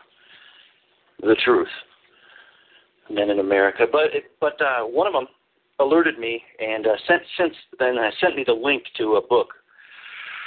I had planned on getting into that book with the next one. I'm going to get to that book next, after this one, because that book does appear very significant. Now, that's a real book. That's a good-sized book, and it's out of print from the 1800s. And, boy, he knows what it is, and it deals with familiar subject matter to this show and all of that. But anyway, with this book, with this essay, I need to read this. This guy is actually this researcher. His name is James Montgomery. He and his researching cohort, the Informer, independently, completely, for years prior to having met, at least, they came to the same conclusion from years of very painstaking research in law libraries and places, university libraries, I suppose. But they, researching old documents, they basically proved that as the title of this essay tells, the United States is still a British colony. And this guy, James Montgomery, you go to ATGpress.com. It stands for AgainstTheGrainPress.com. You can click on The Informer. He tells you the same stuff through a lot of essays. I prefer, and the same stuff, that's right. I prefer clicking on Knowledge is Freedom, and then you get to the work of this guy, James Montgomery. James Montgomery is noticeably better at editing. Both of them could use a proofreader, an editor, because they didn't have one. And any person who writes a book, whether anybody, you need an editor. But when you're a small-time, one-horse operation and you're writing, that's all you got yourself. And so there's going to be type errors. There's going to be grammatical errors. And there's a few here with James Montgomery. I just found that there's a lot with The Informer, and at times, although his research is impeccable, it makes it hard to read. I know The Informer harps on the importance of diagramming sentences in school, and I don't know, it's a little hypocritical because he doesn't really write that well. He can't diagram his own sentences, basically, as he's writing them. Anyway, he means well. His research is fantastic. He needs help in his writing, The Informer. James Montgomery is a little more clear. He's a better writer, basically. They're both about the same as far as researching power, researching depth. Now, and both of them have written numerous articles, numerous long essays documenting all of this. This is just one. And it's entitled, again, "The United States is Still a British Colony." Maybe it's just the title that makes this essay jump out the most at the online viewer. Nevertheless, all of the articles on there. Go to atgpress.com, click on Knowledge is Freedom, read the research articles of James Montgomery. There's a wealth of materials there, and they all are fantastic and in-depth. And guess what? They're all irrefutable. Trust me. You'll find out. You'll get the upset stomach. You'll get nauseated. You've been lied to, folks. The United States is still a British colony. And so this is the essay we are going to get into on the Ministry of Truth. Now, the reason I want to take a detour and read this, I didn't plan on reading this next, but I've been hearing people close to me, people I trust, people who are dear friends of mine, companions, cohorts, and brothers in the faith of mine who I hear them starting to appeal to the Constitution again. And that troubles me because they have heard some of this material. So I decided, well, you obviously haven't read it in any depth, or else you would not be appealing to the Constitution, even though you've been told a number of times now by the legendary Visigoth and myself that the Constitution was a fraud, a total fraud. The Founding Fathers were lawyers, they were liars, they were frauds.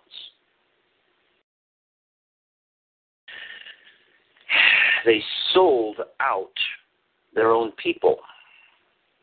The United States, the colonies, never won the Revolutionary War.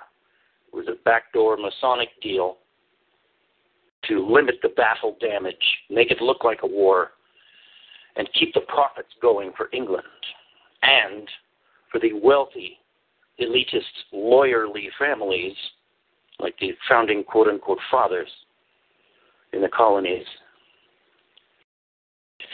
And basically, the reason it appeared for so long that Americans had these rights and so-called rights and freedoms for so long, for a few decades anyway, after the Revolutionary War, it was mostly to do with geography, folks. It was not in the documents of the Constitution. The Constitution does not apply to the common man, as we're about to find out. Not even the Declaration of Independence applies to the common man, as we are about to find out. And if you go back in history, things like even the Magna Carta, they're worthless documents. They're worth about the same as a toilet paper roll, the Magna Carta was. Completely worthless. James Montgomery will show you. He documents it. For one thing, this King John that was forced by the nobles in England to sign the Magna Carta, well, the Pope immediately declared the Magna Carta null and void. And King John, by the way, a few years prior had given England to the Pope. So England was not King John's to give away to these barons, these noblemen, forcing at sword point the Magna Carta upon King John. And here, there you go. It's a document signed under duress. And even today, we know a document signed under duress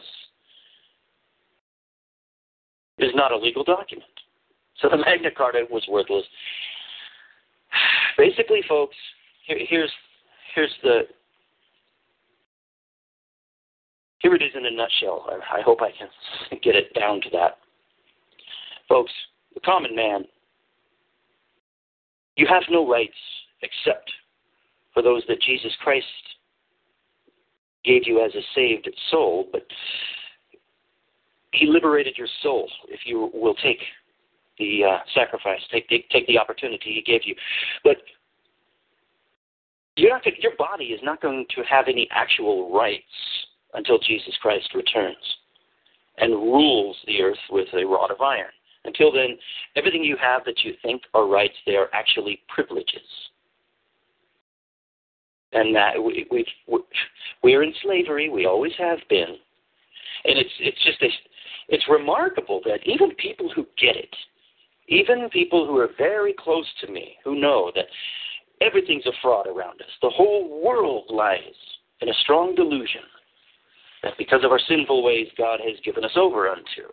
And Satan loves deceiving the whole world. And Revelation tells us that. He's got the whole world deluded, does Satan. And everything on your mainstream news, flip it upside down if you want the truth. 9/11 was a fraud. The Oklahoma City bombings was a fraud. Korean airline 007 that was shot down in Russia was a fraud. Nothing TWA 800 that was shot down off the coast of New Jersey, that was a fraud. Pearl Harbor, the Lusitania, the explosion of the Maine, the Gulf of Tonkin, on and on and on. The stock market crash, the Federal Reserve. Even people who know that all of those are frauds and the truth is almost completely reverse what mainstream news tells us, even those who get it and are Christian, even those, and they've been guests on my show, really except for Viz,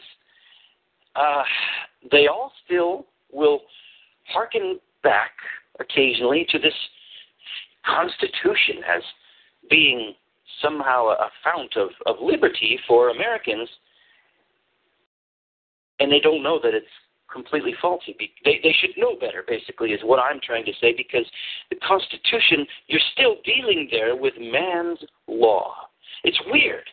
The propaganda you're fed in school about the founding fathers, the framers of the Constitution, it's like people who really get it, and already you're in rarefied company if you get it and you understand that history is a fraud. And then, if you understand that the Bible, that God's Word is true, the real God's Word.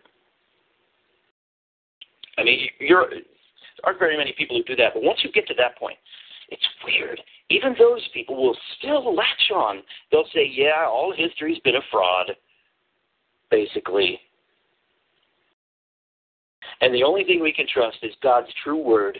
However, there was this one time in history, this one completely atypical time when you had a few honorable lawyers get together in colonial America and write this wonderful document to set mankind free. That was the one time when mankind became noble. The one time when lawyers became noble. That was it, the one time. And come on, doesn't that right there, the picture I just painted, all of mankind's history, all of mankind's laws, it's all about tyranny, and profits is what it's really all about, profits. But there was this one time when that didn't apply. The U.S. Revolution, the Revolutionary War and the Constitution and the Declaration of Independence, that was the one time where mankind became noble. Stop and think about that. Would the Lord really allow that to happen? Allow there to be one time in history where elitist humans suddenly became not elitists and became truthful and told the truth and weren't about profits and wanted to rule a country not about profits. They weren't driven just by profits. They wanted to be truthful as God's Word is truthful. Do you think God would really allow that to happen? No. All of mankind's history. When the Constitution, it was set up a Calvinist republic. Oh, really? Mm-hmm. How many times does it mention Jesus Christ in the document? 0. Okay. How many times does the Declaration of Independence mention Jesus Christ? 0. Okay. But it mentions God and Lord. Well, gee, the founding framers were mostly Freemasons, and the Freemasons have their God and Lord, who is actually the ancient Baal deity. and they now call him the great architect of the universe. But it's no different than ancient Bel or Baal worship. It's just amazing. It's so frustrating. Well, anyway, that's why, belatedly, I'm telling you, I'm finally getting to the point. This is why I have to read this. You folks, you need to listen. If you have any faith in the Constitution, stop and listen to this, please. I took the trouble of doing my homework in this area.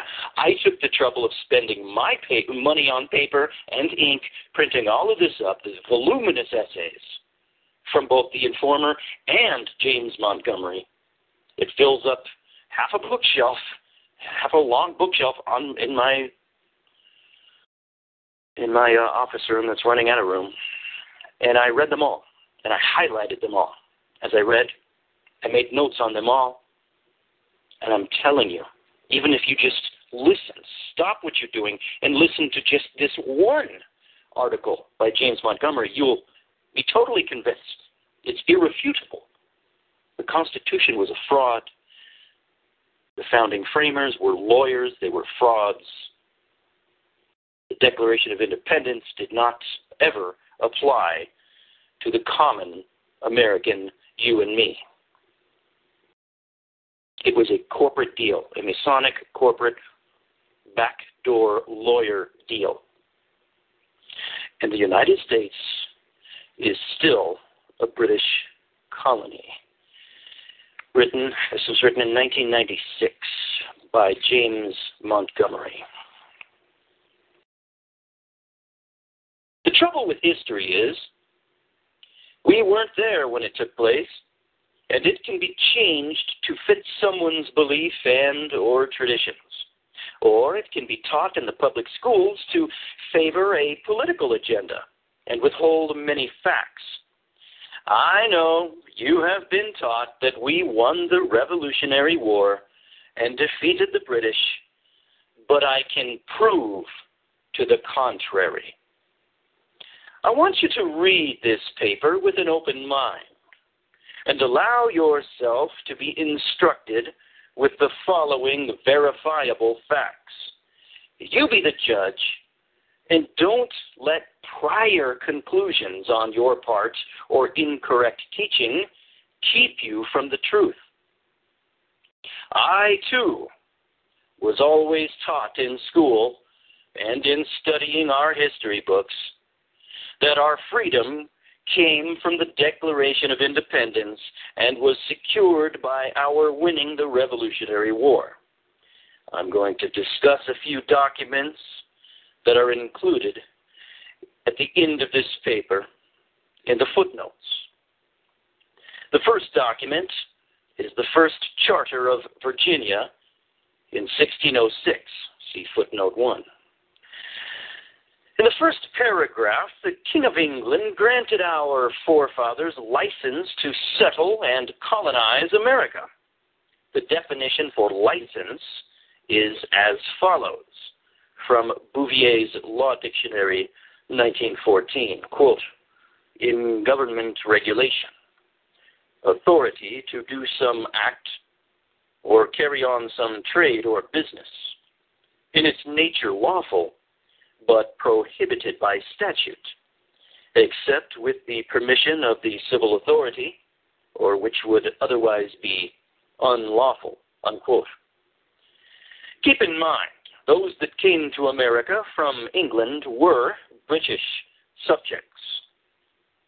So you can better understand what I'm going to tell you, here are the definitions for subject and citizen. Again, Bouvier's Law Dictionary, 1914. Quote, in monarchical governments, by subject is meant one who owes permanent allegiance to the monarch, unquote. The following is from the 5th edition of Black's Law Dictionary. Quote, constitutional law, one that owes allegiance to a sovereign and is governed by his laws. The natives of Great Britain are subjects of the British government. Men in free governments are subjects as well as citizens. As citizens, they enjoy rights and franchises. As subjects, they are bound to obey the laws. The term is little used in this sense in countries enjoying a republican form of government, unquote.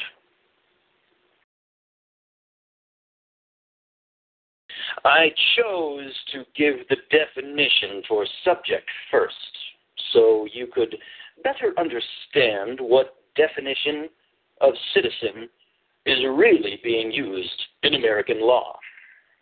Below is the definition of citizen from Roman law, from Bouvier's Law Dictionary, 1914. Quote, the term citizen was used in Rome to indicate the possession of private civil rights, including those accruing under the Roman family and inheritance law, and the Roman contract and property law.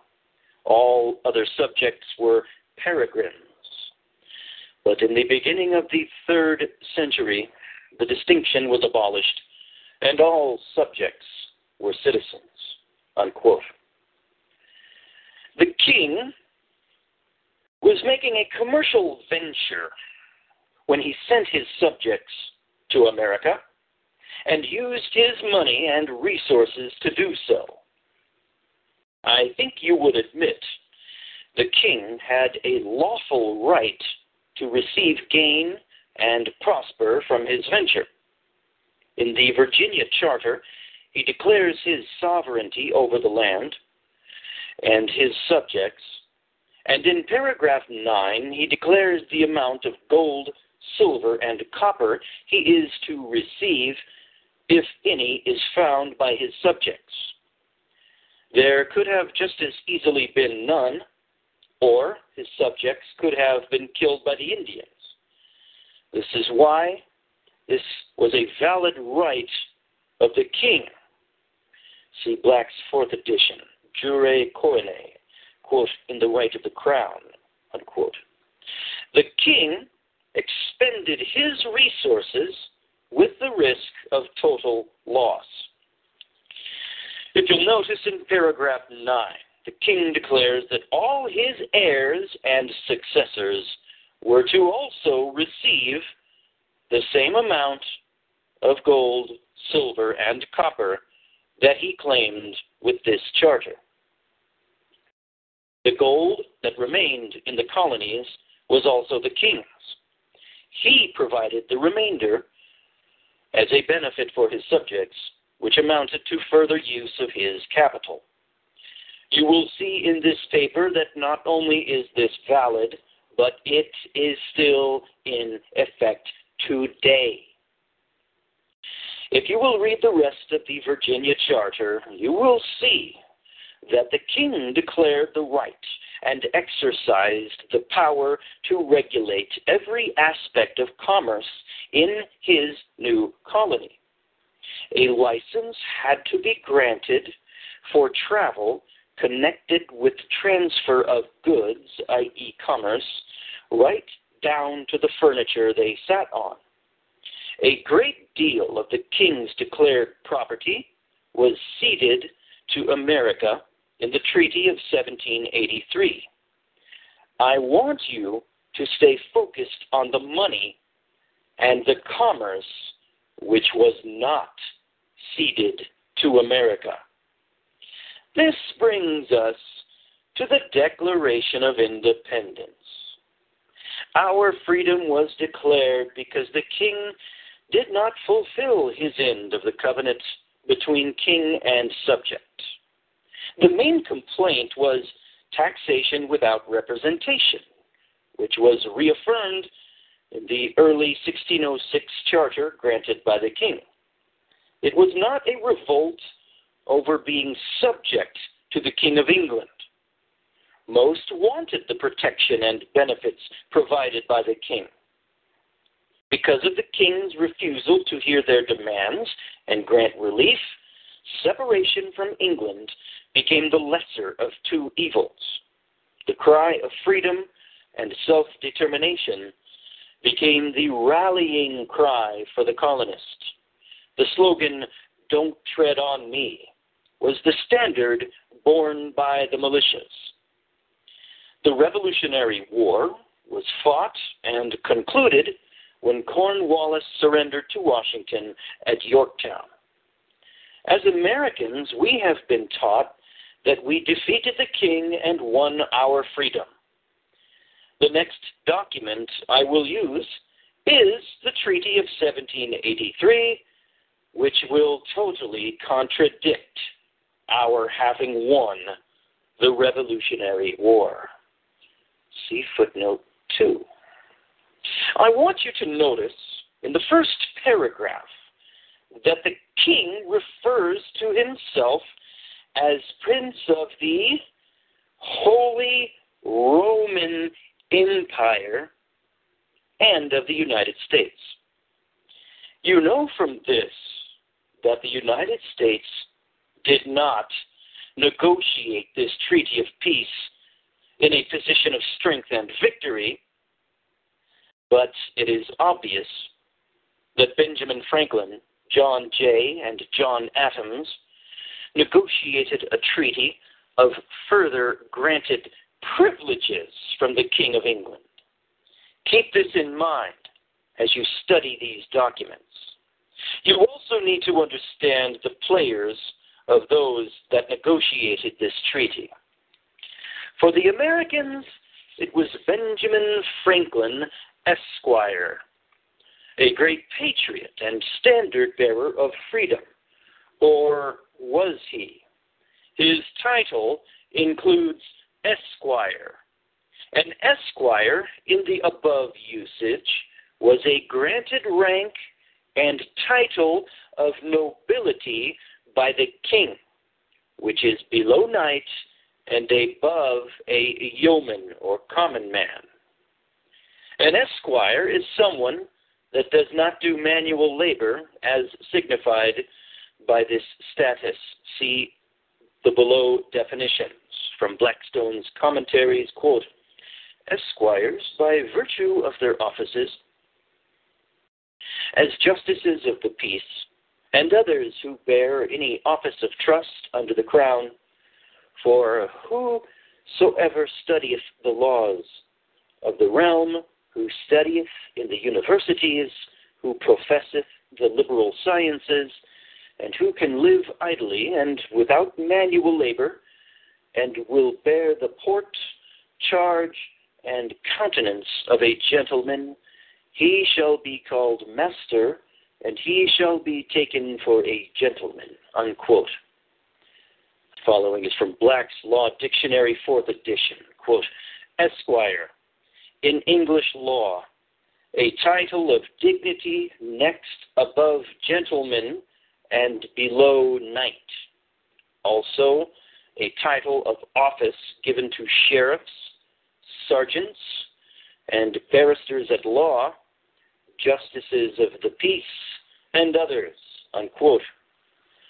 Benjamin Franklin, John Adams, and John Jay, as you can read in the treaty, were all esquires and were the signers of this treaty and the only negotiators of the treaty.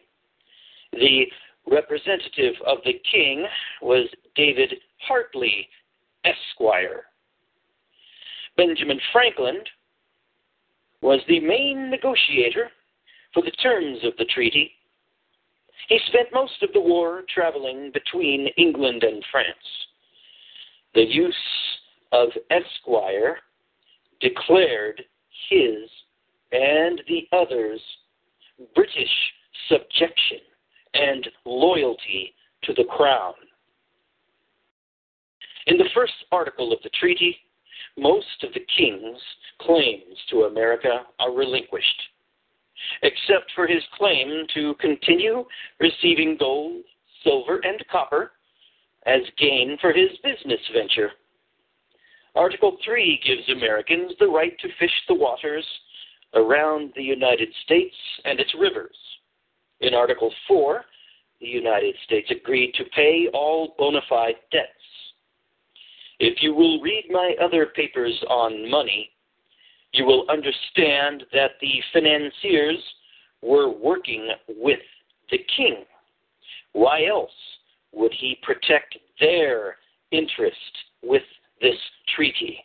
Side note, boy, does that ever dovetail with the last book I just completed, The Babylonian Woe by David Astle, where Astle is always remarking on the shadowy powers, the powers behind the throne. The money powers are always there in any civilization. They're the real powers, but you never see them, or you seldom see them. But the front man, whatever king or tyrant they put forth, will always look out for them, will always protect them. And here we go, the King of England protecting their interests in the Treaty of 1783. Okay. I wonder if you have seen the main and obvious point. This treaty was signed in 1783. The war was over in 1781. If the United States defeated England, how is the King of England granting rights to America when we were now supposedly his equal in status? We supposedly defeated him in the Revolutionary War. So why would these supposed patriot Americans sign such a treaty when they knew that this would void any sovereignty gained by the Declaration of Independence and the Revolutionary War? If we had won the Revolutionary War, the king granting us our land would not be necessary. It would have been ours by his loss of the Revolutionary War. To not dictate the terms of a peace treaty in a position of strength after winning a war means the war was never won. Think of other wars we have won, such as when we defeated Japan. Did General MacArthur allow Japan to dictate to him the terms for surrender? No way. All these men, these quote-unquote founding fathers, all they did is gain status and privilege granted by the king and ensure the subjection of future unaware generations. Worst of all, they sold out those that gave their lives and property for the chance to be free. You know, that totally ties in today with the wars going on overseas, the wars for empire in Afghanistan and Iraq, who's largely, foolishly, pathetically sending their boys off to be, and now they're girls, and now they're daughters. How tragically, how insultingly, the ignorance, the shamefulness of it. But who's sending their children off to be cannon fodder nowadays? Oh, it's the patriotic Americans who call themselves Christians by and large, isn't it? Come on, you know you've met them. Come on, they got flags up on their cars, and they quote that they have a Constitution that they've never read, and they got a Bible that they've never read, but boy, they're Christians and they're patriot Americans, aren't they? And they're sending their boys and now girls overseas to be cannon fodder. Well, guess what? You hear these stories in the Revolutionary War of, was it the Black Brigade? The preachers in the colonies who led up the militias and had called out the militias and the Minutemen to go fight the British. And they did a stellar job on the battlefield. What they did was totally brave. However, they were also completely sold out, and it accomplished nothing because they were sold out at the top. And so even you see back then, Christians picking up the sword, picking up the rifle to go and fight. And all it gets them is killed and sold out and taken advantage of back then because their leaders back then sold them out. And it's still happening today. Foolish Christians or people calling themselves Christians are fighting the battles of the oligarchs. They're fighting the battles of the enemy, of Satan, and yet they're Christian, at least calling themselves Christian, and maybe, well, I'm sure some of them, a lot of them are. Anyway, history doesn't change. Think of your redneck Christian over there fighting for democracy and liberty in Afghanistan. That's what you had fighting the revolution, the Revolutionary War then. Anyway, here we go. Back to the essay. When Cornwallis surrendered to Washington, he surrendered the battle, folks, but he did not surrender the war. Read the article of capitulation signed by Cornwallis at Yorktown. See footnote 3. Jonathan Williams recorded in his book Legions of Satan, printed in 1781, that Cornwallis revealed to Washington during his surrender that, quote, a holy war will now begin on America, and when it is ended, America will be supposedly the citadel of freedom, but her millions will unknowingly be subjects to the crown. In less than 200 years, the whole nation will be working for divine world government. That government that they believe to be divine will be the British Empire, unquote. Wow, was that really written in 1781? Apparently so, folks. All the treaty did was remove the United States as a liability and obligation of the king. He no longer had to ship material and money to support his subjects and colonies.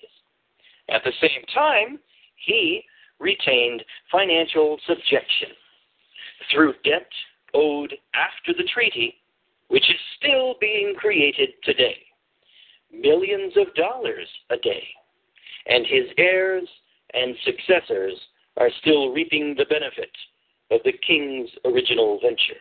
That, folks, that means that in the 1980s, when you saw that big extravagant wedding on all the channels in America of Princess Di's wedding to Prince Charles, I hope you enjoyed that because we paid for it. You paid for it, folks. Yes, we'll get to that. We'll get to the proof on that. If you will read the following quote from Title 26, you will see just one situation where the king is still collecting a tax from those that receive a benefit from him on property which is purchased with the money the king supplies at almost the same percentage. Ooh, boy. Next up is some IRS legalese. Should I get into that? Let's get into a little bit. Cite 26 USC Section 1491. Head Section 1491, Imposition of Tax. Statute.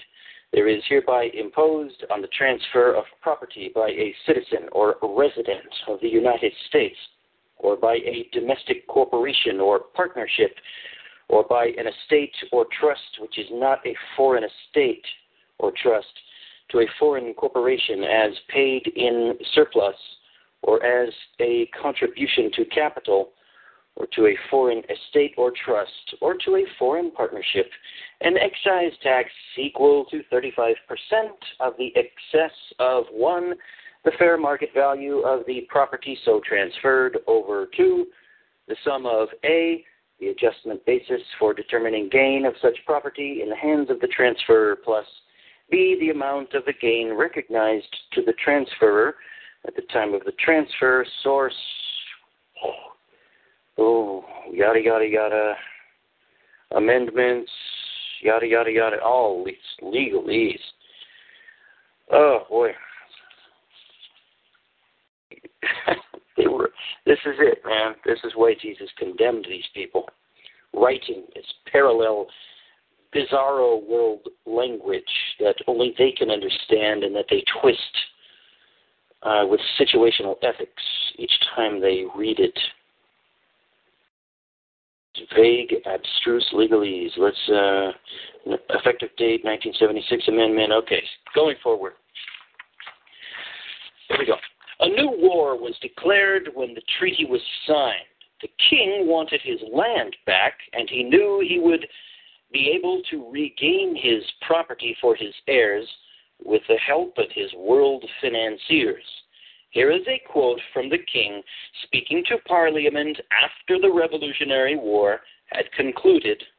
This is 6 weeks after the capitulation of Yorktown. The King of Britain, in his speech to Parliament, November 27th, 1781, declared, quote, that he should not answer the trust committed to the sovereign of a free people if he consented to sacrifice either to his own desire of peace or to their temporary ease and relief those essential rights and permanent interests upon the maintenance and preservation of which the future strength and security of the country must forever depend, unquote. The determined language of this speech, pointing to the continuance of the American war, was echoed back by a majority of both Lords and Commons.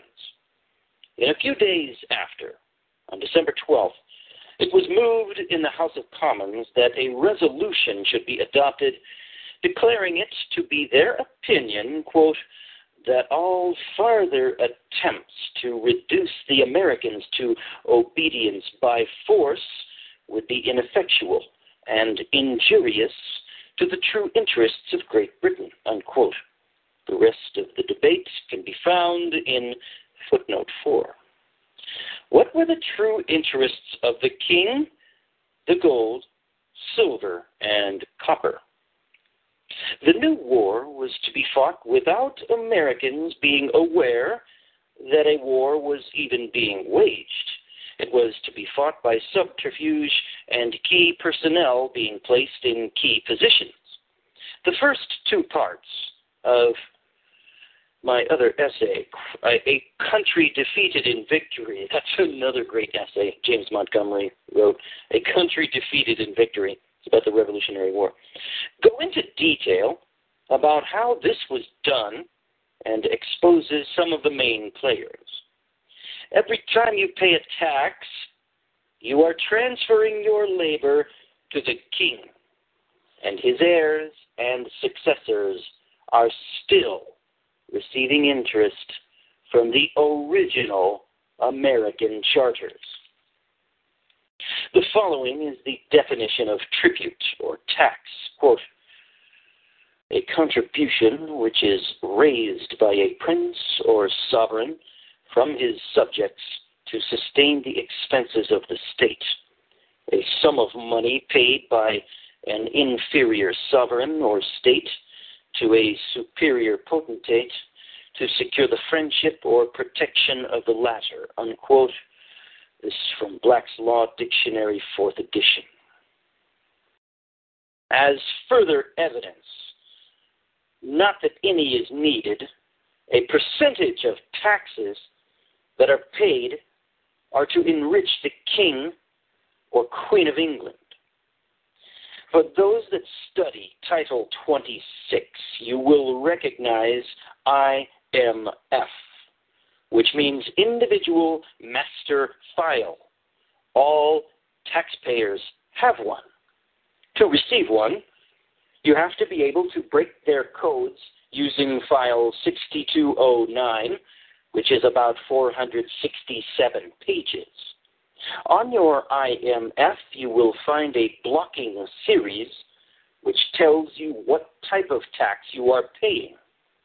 You will probably find a 300 to 399 blocking series, which 6209 says is reserved.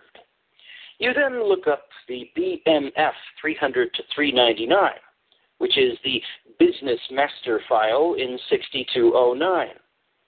You would have seen prior to 1991, this was US/UK tax claims non-refile DLN, meaning everyone is considered a business and involved in commerce, and you are being held liable for a tax via a treaty between the U.S. and the U.K. payable to the U.K. The form that is supposed to be used for this is Form 8288, FIRTA, Foreign Investment Real Property Tax Account. You won't find many people using this form, just the 1040 form. The 8288 form can be found in the Law Enforcement Manual of the IRS, Chapter 3. If you will check the OMB's paper, Office of Management and Budget, in the Department of Treasury, lists of active information collections approved under Paperwork Reduction Act, you will find this form under OMB number 15450902, which says U.S. withholding tax return for dispositions by foreign persons of U.S. real property interests statement of withholding on dispositions by foreign persons of U.S. Form number 8288, number 8288A. These codes have since been changed to read as follows: IMF 300-309, Barred Assessment, CP 55, generated valid for MFT 30, which is the code for 1040 form. IMF 310-399 reserved. The BMF 300-309 reads the same as IMF 300-309. BMF 390-399 reads U.S./UK tax treaty claims. The long and short of it is nothing's changed. The government just made it plainer. The 1040 is the payment of a foreign tax to the King or Queen of England. We have been in financial servitude since the Treaty of 1783. Read 'em and weep, folks. Read 'em and weep. Another treaty between England and the United States was Jay's Treaty of 1794, footnote 5. If you will remember from the Paris Treaty of 1783, John Jay Esquire was one of the negotiators of the treaty. In 1794, he negotiated another treaty with Britain. There was great controversy among the American people about this treaty.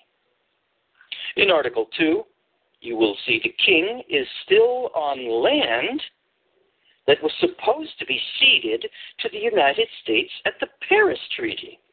This is 13 years after America supposedly won the Revolutionary War. I guess someone forgot to tell the King of England. In Article 6, the king is still dictating terms to the United States concerning the collection of debt and damages. The British government and world bankers claimed that we owe. In Article 12, we find the king dictating terms again, this time concerning where and with who the United States could trade. In Article 18, the United States agrees to a wide variety of material that would be subject to confiscation if Britain found said material going to its enemies' ports. Wait a minute. Who won the Revolutionary War? That's right. We were conned by some of our early forefathers into believing that we are free, that we are a sovereign people, when in fact we had the same status as before the Revolutionary War. I say had because our status today is far worse now than then. I will explain. Early on in our history, the king was satisfied with the interest made by the Bank of the United States. But when the bank charter was canceled in 1811, it was time to gain control of the government in order to shape government policy and public policy. Have you never asked yourself why the British, after burning the White House and all our early records during the War of 1812, why they left and did not take over the government? The reason they did, as much as they did do, was to remove the greatest barrier to their plans for this country. That barrier was the newly adopted 13th Amendment to the United States Constitution. The purpose for this amendment was to stop anyone from serving in the government who was receiving a title of nobility or honor. It was and is obvious that these government employees would be loyal to the grantor of the title of nobility or honor. The War of 1812 served several purposes. It delayed the passage of the 13th Amendment by Virginia, allowed the British to destroy the evidence of the first 12 states' ratification of this amendment, and it increased the national debt, which would coerce Congress to reestablish the bank charter in 1816 after the Treaty of Ghent was ratified by the Senate in 1815. We'll stop there for this time, and we will get into this forgotten amendment, the original 13th Amendment, next time, and your heads will flip. You will probably freak out when you hear this. The original 13th Amendment had nothing to do with the 13th Amendment that you know of today. Nothing at all. And it's the real main reason for the War of 1812. This is completely Twilight Zone-ish, erased, memory hold history you are learning, and it's about to get a whole lot weirder next time. On the Ministry of Truth, we have been reading America is Still a British Colony by James Montgomery. This has been the Ministry of Truth. I'm Gordon Comstock. Over and out. This is the Ministry of Truth. I'm Gordon Comstock. Time for part 2 of The United States is Still a British Colony by James Montgomery. The Forgotten Amendment. The Articles of Confederation, Article 6 states, quote, "Nor shall the United States in Congress assembled," and United is not capitalized, by the way, "or any of them grant any title of nobility," unquote. The Constitution for the United States, United not capitalized, in Article 1, Section 9, Clause 8 states, quote, "No title of nobility shall be granted by the United States," United not capitalized, "and no person holding any office or profit or trust under them shall, without the consent of the Congress, accept any of the present emolument, office, or title, or of any kind whatever, from any king, prince, or foreign state," unquote.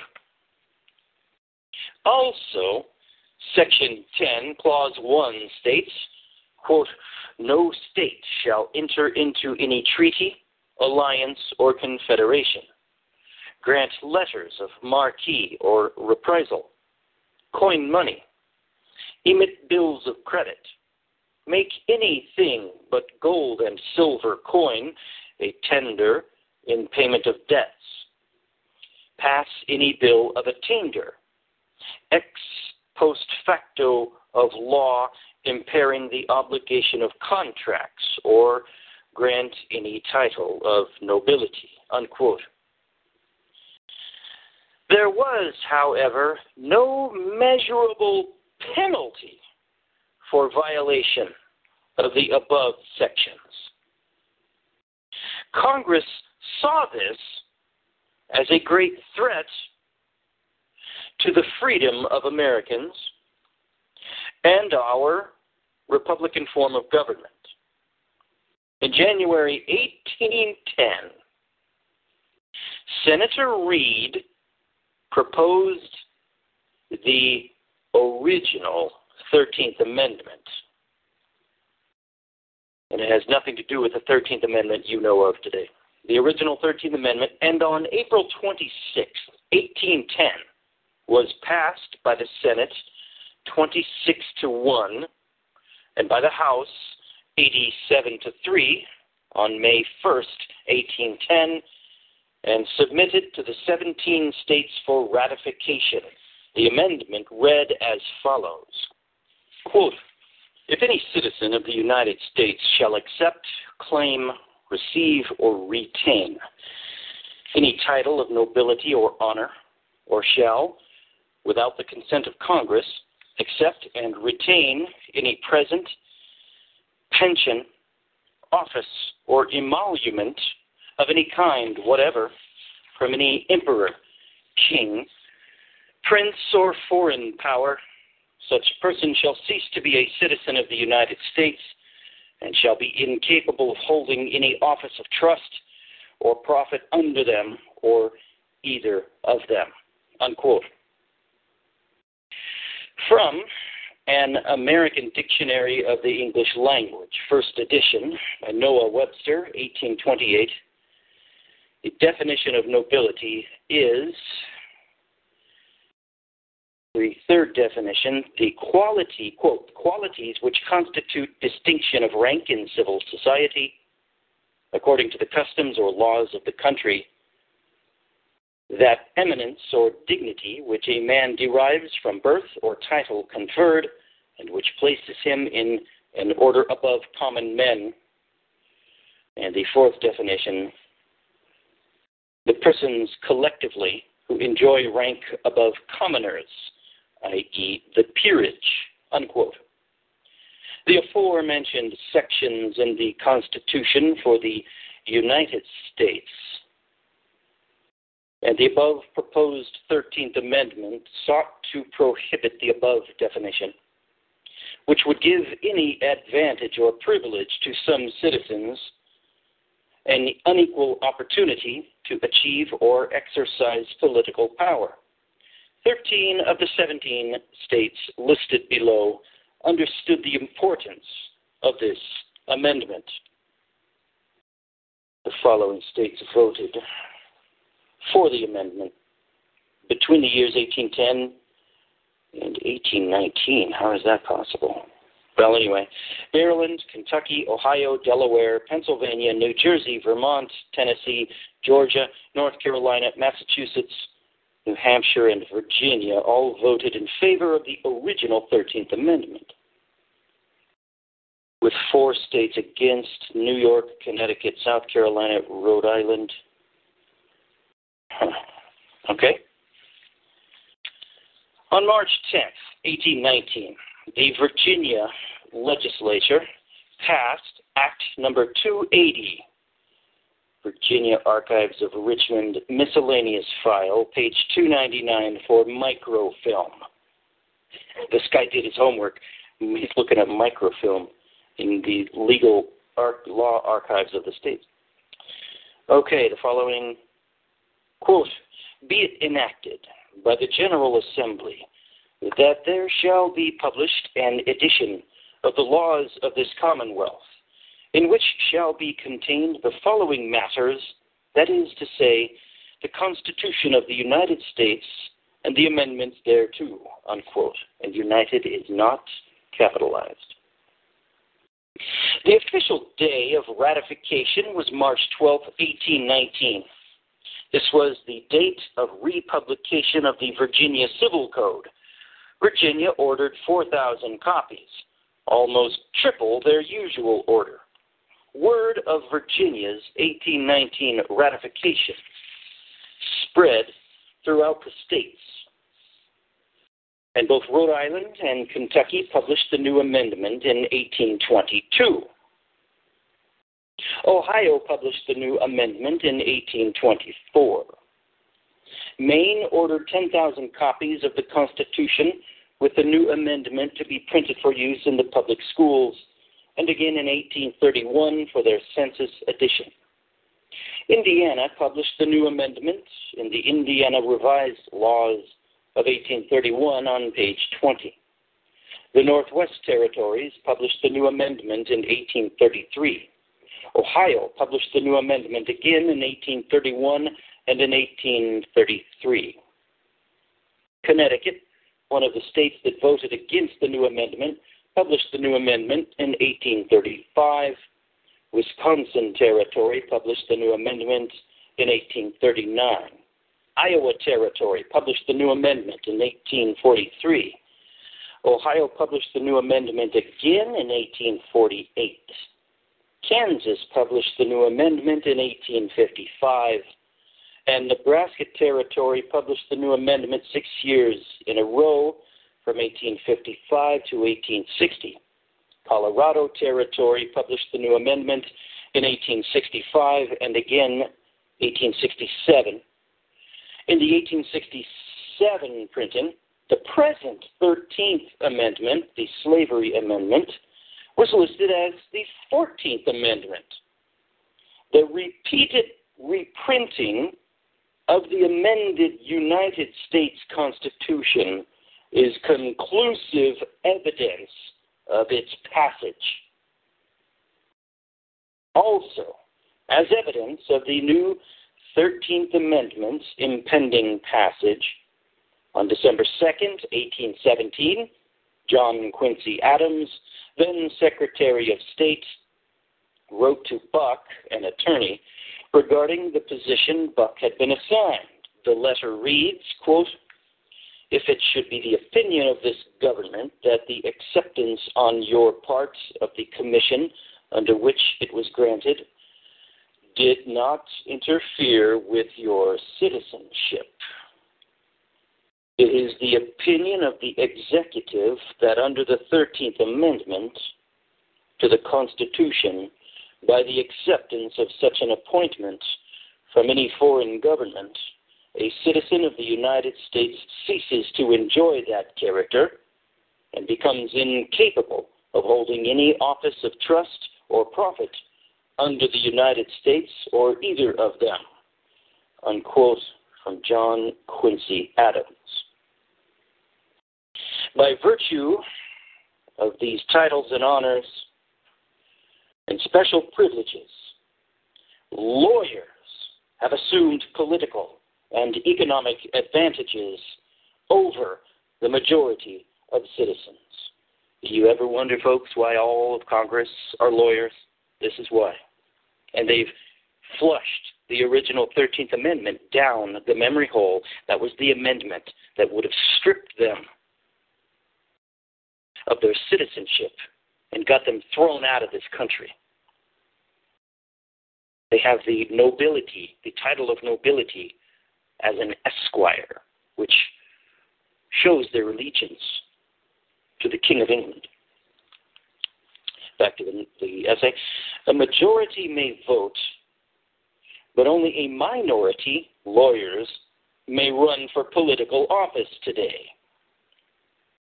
After the War of 1812 was concluded, the Treaty of Ghent was signed and ratified. See footnote 6. In Article 4 of the treaty, the United States gained what was already given in the Treaty of Paris in 1783, namely, islands off the U.S. coast.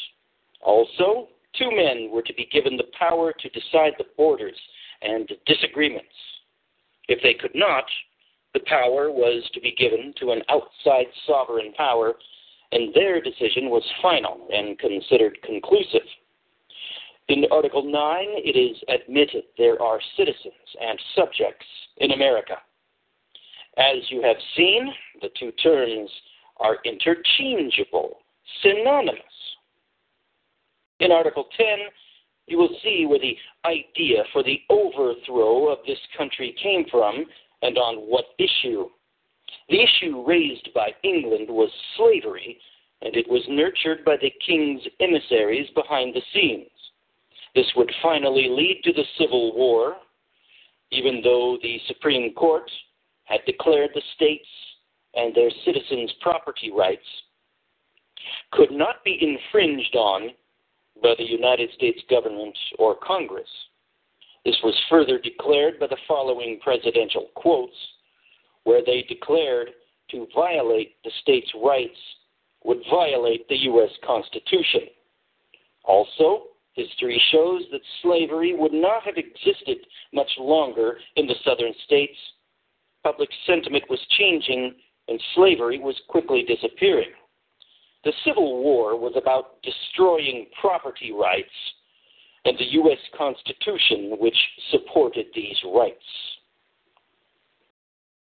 Read the following quotes of presidents just before the Civil War. Quote, I believe that involuntary servitude, as it exists in different states of this Confederacy, is recognized by the Constitution. I believe that it stands like any other admitted right, and that the states where it exists are entitled to efficient remedies to enforce the constitutional provisions. It's from Franklin Pierce's inaugural address, 1853, unquote. Quote, the whole territorial question being thus settled upon the principle of popular sovereignty, a principle as ancient as free government itself, everything of a practical nature has been decided. No other question remains for adjustment, because all agree that under the Constitution, slavery in the states is beyond the reach of any human power except that of the respective states themselves wherein it exists. Unquote. That from James Buchanan's inaugural address, 1857. Quote, I cordially congratulate you upon the final settlement by the Supreme Court of the United States of the question of slavery in the territories, which had presented an aspect so truly formidable at the commencement of my administration. The right has been established of every citizen to take his property of any kind, including slaves, into the common territories belonging equally to all the states of the Confederacy, and to have it protected there under the federal Constitution. Neither Congress nor a territorial legislature, nor any human power, has any authority to annul or impair this vested right. The Supreme Judicial Tribunal of the country, which is a coordinate branch of the government, has sanctioned and affirmed these principles of constitutional law, so manifestly just in themselves and so well calculated to promote peace and harmony among the states, unquote. That from James Buchanan's third annual message, 1859. So there is no misunderstanding. I am not re-arguing slavery. Slavery is morally wrong and contrary to God's almighty law. In this divisive issue, the true attack was on our natural rights and on the Constitution. The core of the attack was on our right to possess allodial property. Our God-given right to own property in allodial was taken away by conquest of the Civil War. If you are free, this right cannot be taken away. The opposite of free is slave or subject. We were allowed to believe we were free for about 70 years. Then the king said enough, and had the slavery issue pushed to the front by the Northern press, which so formed Northern public opinion that they were willing to send their sons to die in the Civil War. The Southern states were not fighting so much for the slave issue, but for the right to own property, any property.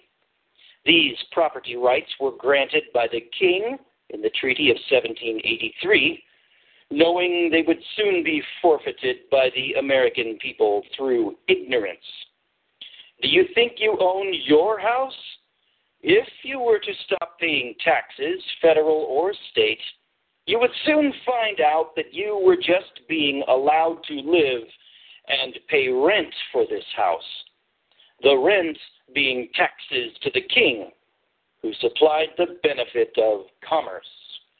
A free man, not under a monarch, democracy, dictatorship, or socialist government, but is under a republican form of government, would not and could not have his property taken. Why? The king's tax would not and could not be levied. If the Americans had been paying attention the first 70 years to the subterfuge and corruption of the Constitution and government representatives, instead of chasing the money supplied by the king, the conquest of this country during the Civil War could have been avoided. George Washington had vision during the Revolutionary War concerning the Civil War. You need to read it. See footnote 7. Civil War and the conquest that followed.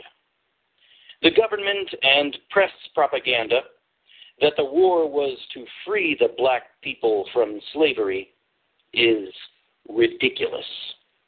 Once you understand the Civil War 13th and 14th Amendments, the black people are just as much slaves today as before the Civil War, just as the white people are today. And also, we find ourselves subjects to the King and Queen of England. The only thing that changed for black people is they changed masters and were granted a few rights, which I might add can be taken away any time the government chooses. Since the 1930s, the black people have been paid reparations to buy off their silence. In other words, keep the slaves on the plantation working. I do not say this to shock or come across as prejudiced, because I'm not. Here's what Russell Means said. For those that don't remember who he is, he was the father in the movie The Last of the Mohicans. Russell Means said, quote, "Until the white man is free, we will never be free," unquote. The we he was referring to were the Indians. There has never been a truer statement. However, the problem is the white people are not aware of their enslavement. At the risk of being redundant, to set the record straight, because Lord only knows what will be said about what I just said regarding black people, I believe that if you are born in this country, you are equal, period. Forget the empty promises of civil rights.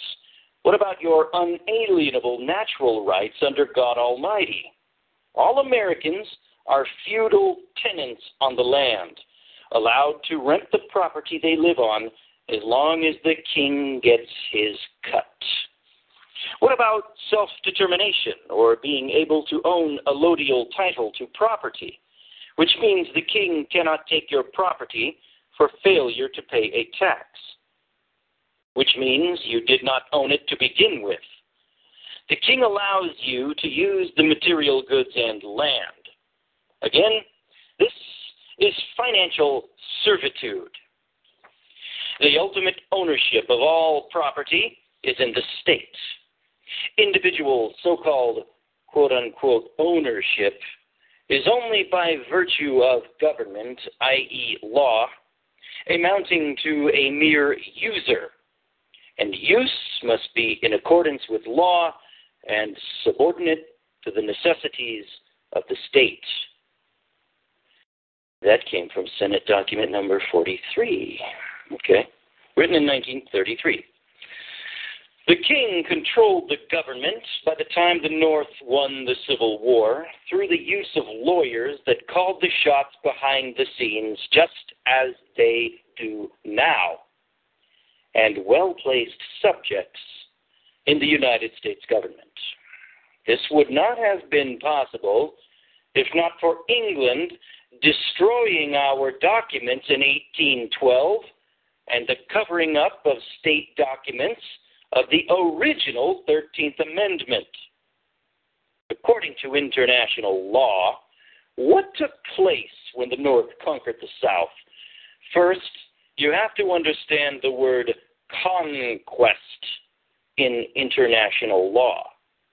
When you conquer a state, you acquire the land, and those that were subject to the conquered state then become subject to the conquerors.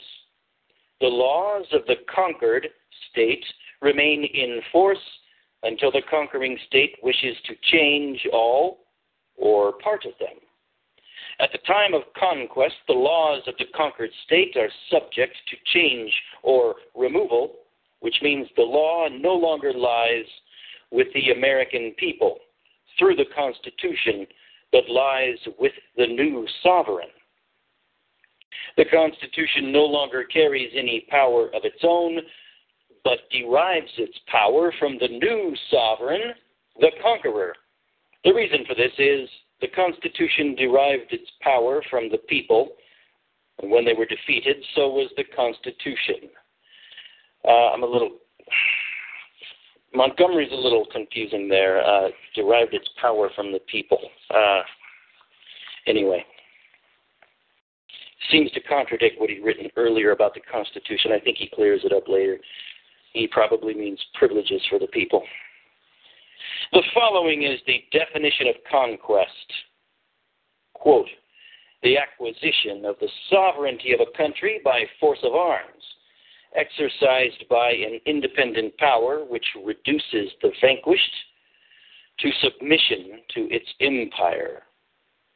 The intention of the conqueror to retain the conquered territory is generally manifested by formal proclamation of annexation, and when this is combined with a recognized ability to retain the conquered territory, the transfer of sovereignty is complete. A treaty of peace based upon the principle of uti possidetis is formal recognition of conquest. The effects of conquest are to confer upon the conquering state the public property of the conquered state, and to invest the former with the rights and obligations of the latter. Treaties entered into by the conquered state with other states remain binding upon the annexing state, and the debts of the extinct state must be taken over by it. Conquest likewise invests the conquering state with sovereignty over the subjects of the conquered state. Among subjects of the conquered state are to be included persons domiciled in the conquered territory who remain there after the annexation.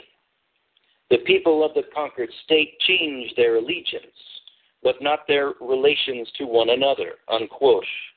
This from Lietensdorfer versus Webb. Doesn't say the year.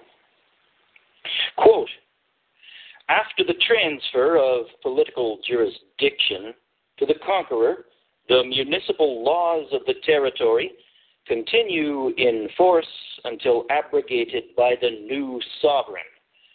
That from Bouvier's Law Dictionary under Conquest International Law. So what happened after the Civil War? Did not U.S. troops force the southern states to accept the 14th Amendment? The laws of America, the Constitution, were changed by the conquering government. Why? The main part I want you to see, as I said at the beginning of this paper, is watch the money and the commerce. The 14th Amendment says The government debt cannot be questioned. Why? Because now the king wants all the gold, silver, and copper, and the land, which can easily be done by increasing the government debt and making the American people sureties for the debt. This has been done by the sleight of hand of lawyers and the bankers. The conquering state is known as a belligerent. Read the following quotes. Belligerency is in international law. This is from Bouvier's dictionary.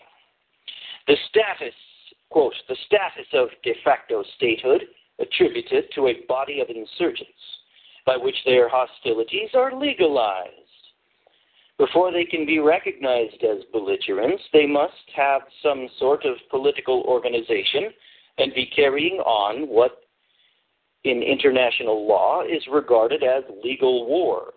There must be an armed struggle between two political bodies, each of which exercises de facto authority over persons within a determined territory and commands an army which is prepared to observe the ordinary laws of war. It is not enough that the insurgents have an army. They must have an organized civil authority directing the army. The exact point at which revolt or insurrection becomes belligerency is often extremely difficult to determine, and belligerents are not usually recognized by nations unless they have some strong reason or necessity for doing so. Either because the territory where the belligerency is supposed to exist is contiguous to their own, or because the conflict is in some way affecting their commerce or the rights of their citizens. One of the most serious results of recognizing belligerency is that it frees the parent country from all responsibility for what takes place within the insurgent lines. That, unquote, that from Bouvier's Law Dictionary. Again, from Bouvier's Law Dictionary, belligerent in international law, as adjective and noun, engaged in lawful war, a state so engaged. In plural, a body of insurgents who, by reason of their temporary organized government, are regarded as conducting lawful hostilities. Also, militia, corps of volunteers, and others, who, although not part of the regular army of the state, are regarded as lawful combatants provided they observe the laws of war, unquote. According to the international law, no law has been broken. Read the following about military occupation. Notice the third paragraph. After the Civil War, title to the land had not been completed to the conquerors, but after 1933 it was. I will address this in a moment. In the last paragraph, it says, the commander-in-chief governs the conquered state. The proof that this is the case today is the U.S. flying the United States flag with a yellow fringe on 3 sides. According to the U.S. Code, Title 4, Section 1, the United States flag does not have a fringe on it. The difference being, one is a constitutional flag, and the fringed flag is a military flag.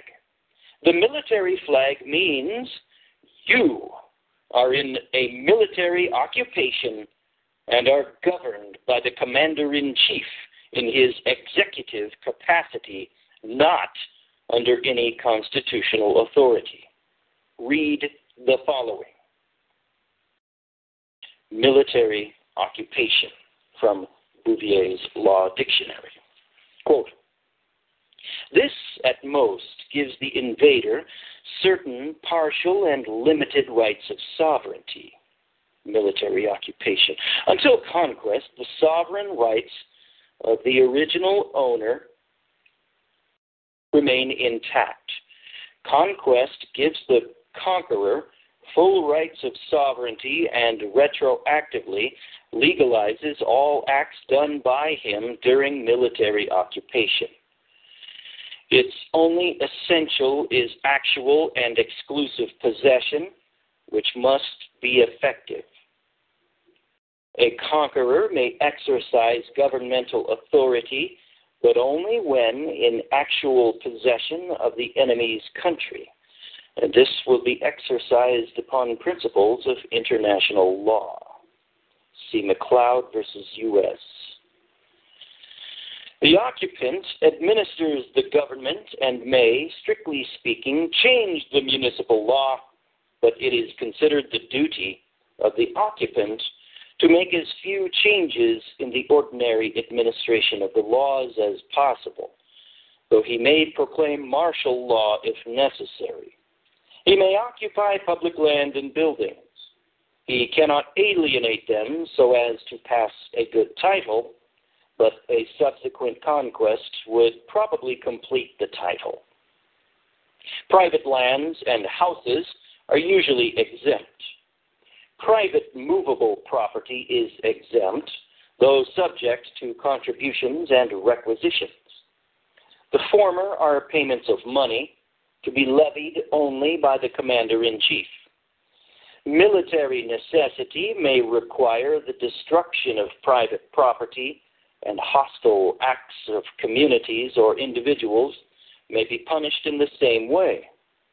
Property may be liable to seizure as booty on the field of battle, or when a town refuses to capitulate and is carried by assault. When military occupation ceases, the state of things which existed previously is restored under the fiction of post-liminium. Territory acquired by war must necessarily be governed in the first instance by military power under the direction of the President as Commander-in-Chief. Civil government can only be put in operation by the action of the appropriate political department of the government at such time and in such degree as it may determine. It must take effect either by the action of the treaty-making power or by that of Congress. So long as Congress has not incorporated the territory into the United States, neither military occupation nor cession by treaty makes it domestic territory in the sense of the revenue laws. Congress may establish a temporary government which is not subject to all the restrictions of the Constitution. See Downs versus Bidwell. That's unquote. That all about military occupation from Bouvier's Law Dictionary. Paragraph 1 through 3 of the definition of military occupation describes what took place during and after the Civil War.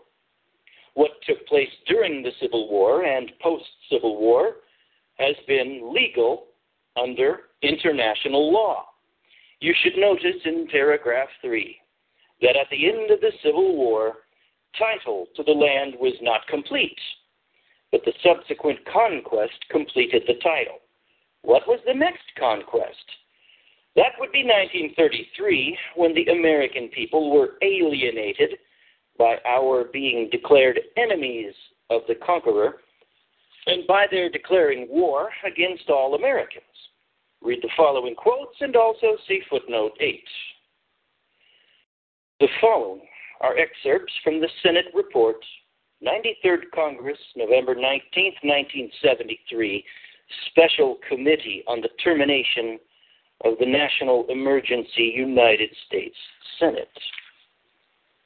Since March 9, 1933, the United States has been in a state of declared truth.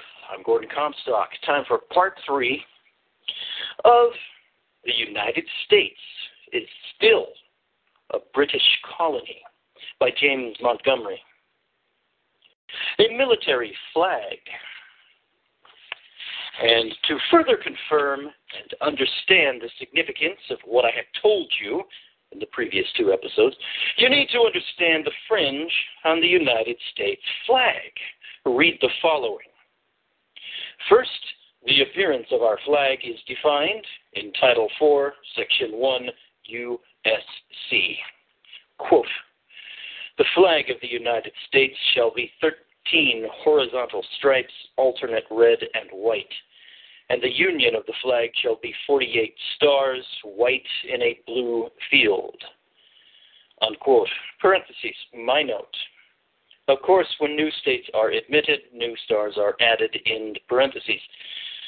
A footnote was added on page 1113 of the same section, which says, quote, placing of fringe on the national flag, the dimensions of the flag, and arrangement of the stars are matters of detail not controlled by statute, but within the discretion of the President as Commander-in-Chief of the Army and Navy. Unquote. The President, as military commander, can add a yellow fringe to our flag. When would this be done? During a time of war. Why? A flag with a fringe is an ensign, a military flag. Read the following, quote, pursuant to USC Chapter 1, 2, and 3, Executive Order Number 10834, August 21st, 1959, 24 FR 6865. A military flag is a flag that resembles the regular flag of the United States, except that it has a yellow fringe bordered on 3 sides. The President of the United States designates this deviation from the regular flag by executive order and in his capacity as Commander-in-Chief of the Armed Forces, unquote.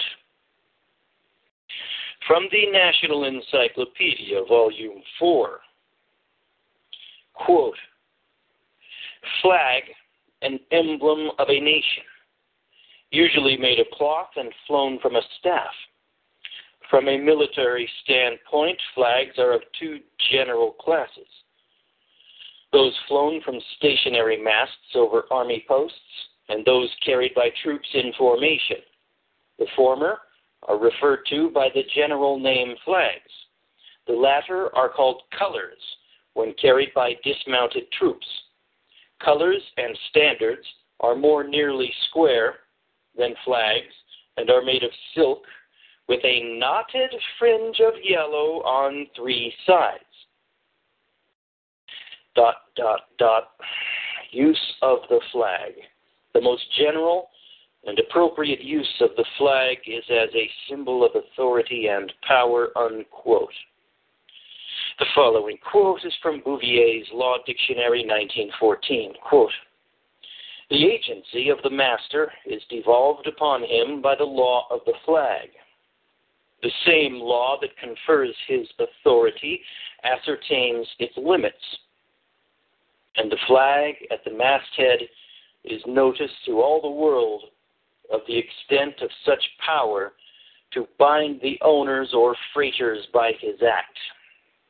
The foreigner who deals with this agent has notice of that law, and if he be bound by it, there is not injustice. His notice is the national flag which is hoisted on every sea and under which the master sails into every port. And every circumstance that connects him with the vessel isolates that vessel in the eyes of the world and demonstrates his relation to the owners and freighters as their agent for a specific purpose, and with power well defined under the National Maritime Law, unquote. Don't be thrown by the fact they are talking about the sea and that it doesn't apply to land. Admiralty law came onto land in 1845 with the Act of 1845 by Congress. Next, a quote from the court case Roostrat versus People. Quote, pursuant to the law of the flag, a military flag does result in jurisdictional implication when flown. The plaintiff cites the following. Under what is called international law, the law of the flag, a ship owner who sends his vessel into a port gives notice by his flag to all who enter into contracts with the shipmaster that he intends the law of the flag to regulate those contracts with the shipmaster, that he either submit to its operation or not contract with him or his agent at all, unquote. I have had debates with folks that take great issue with what I have said. They dogmatically say the Constitution is the law and the government is outside the law. I wish they were right. But they fail to see or understand that the American people have been conquered, unknowingly, yet conquered all the same. That is why a judge will tell you not to bring the Constitution into his court or a law dictionary, because he is the law, not the Constitution. You have only to read the previous Senate's report on national emergency to understand that the Constitution and our constitutional form of government no longer exists. Further evidence. Social security. I fail to understand how the American people could have been so dumbed down as to not see that the social security system is fraudulent and that it is based on socialism, which is the redistribution of wealth, right out of the Communist Manifesto. The social security system, first, is fraud. It is insolvent and was never intended to be solvent. It is used for a national identification number and a requirement to receive benefits from the conqueror, i.e. king. The social security system is made to look and act like insurance. All insurance is governed by admiralty law, which is the king's way of binding those involved with commerce with him. The following quote is from Helvering versus Davis. Quote, the social security system may be accurately described as a form of social insurance enacted pursuant to Congress's power to spend money in aid of the general welfare, unquote. Following quote is from Federal Judge Story in Delovio versus Boyd from 1815. Quote, my judgment accordingly is that policies of insurance are within the admiralty and maritime jurisdiction of the United States, unquote. You need to know and understand what contribution means in FICA, the Federal Insurance Contribution Act. Read the following definition. Contribution, from Black's Law Dictionary, 6th edition. The right of one who has discharged a common liability to recover of another also liable. The aliquot portion which he ought to pay or bear. Under principle of contribution, a tortfeasor against whom a judgment is rendered is entitled to recover proportional shares of judgment from other joint tortfeasor whose negligence contributed to the injury and who were also liable to the plaintiff. The share of a loss payable by an insurer when contracts with two or more insurers cover the same loss.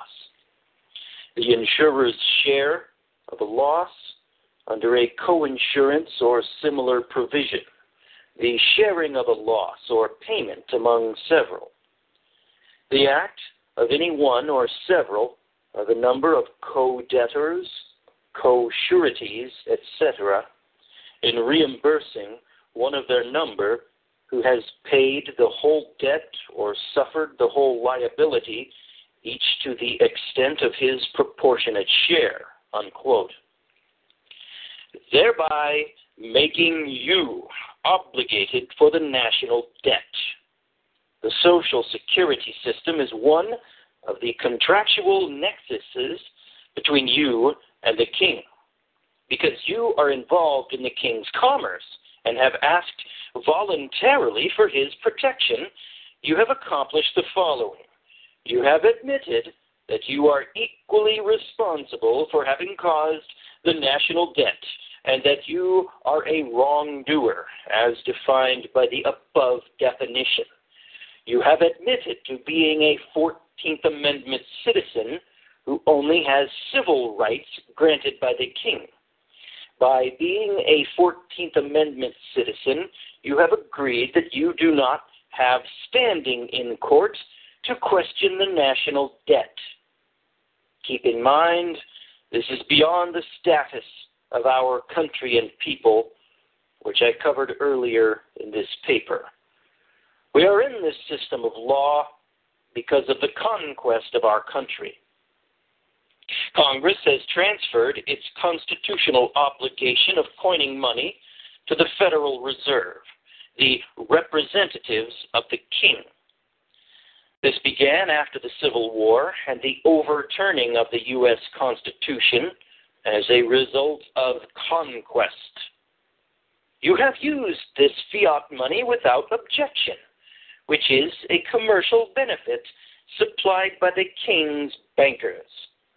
Fiat money has no real value other than the faith in it, and you cannot pay a debt with fiat money because it is a debt instrument. A Federal Reserve note is a promise to pay and is only evidence of debt. The benefit you have received is you are allowed to discharge your debt, which means you pass on financial servitude to someone else. The someone else is our children. When you go to the grocery store and hand the clerk a $50 Federal Reserve note, you have stolen the groceries and passed $50 of debt to the seller. Americans try to acquire as much of this fiat money as they can. If Americans were aware of this, it wouldn't matter to them because they don't care if the merchandise is stolen as long as it is legal. But what happens if the system fails? Those with the most fiat money or real property, which was obtained with fiat money, will be forfeited to the king. Everything that was obtained with this fiat money reverts back to the king. I will explain in the conclusion of this paper. Because use of his fiat money is a benefit supplied by the king's bankers, it all therefore transfers back to the king. The king's claim to the increase in the country comes from the original charter of 1606. But it is all hidden. Black is white and white is black. Wealth is actually debt and financial slavery. For those that do not have a Social Security number or think they have rescinded it, you are no better off. Well, there goes George Gordon's argument, I think. As far as the king is concerned, you are subject to him also. Why? Well, just to list a couple of reasons other than conquest, you use his money, and Gordon doesn't do that. And as I said before, this is discharging debt without prosecution. You use the goods and services that were obtained by this fiat money. Maybe Gordon's all right. He doesn't do that either. To enrich your lifestyle and sustain yourself. You drive or travel, whichever definition you want to use, on the king's highways and roads for pleasure and to earn a living, meaning you are involved in the king's commerce. On top of these reasons, which are based on received benefits, this country has been conquered. I know a lot of patriots won't like this. Your argument has been that the government has and is operating outside of the law, i.e., the United States Constitution. Believe me, I don't like sounding like the devil's advocate, but as far as international law goes, and the laws that govern war between countries, the King or Queen of England rule this country, first by financial servitude, and then by actual conquest and military occupation. The Civil War was the beginning of the conquest, as evidenced by the 14th Amendment. This amendment did several things, as already mentioned. It created the only citizenship available to the conquered and declared that these citizens had no standing in any court to challenge the monetary policies of the new government. Why? So the king would always receive his gain from his commercial venture. The amendment also eliminated your use of the natural rights and gave the conquered civil rights. The conquered are governed by public policy instead of republic of self-government under God Almighty.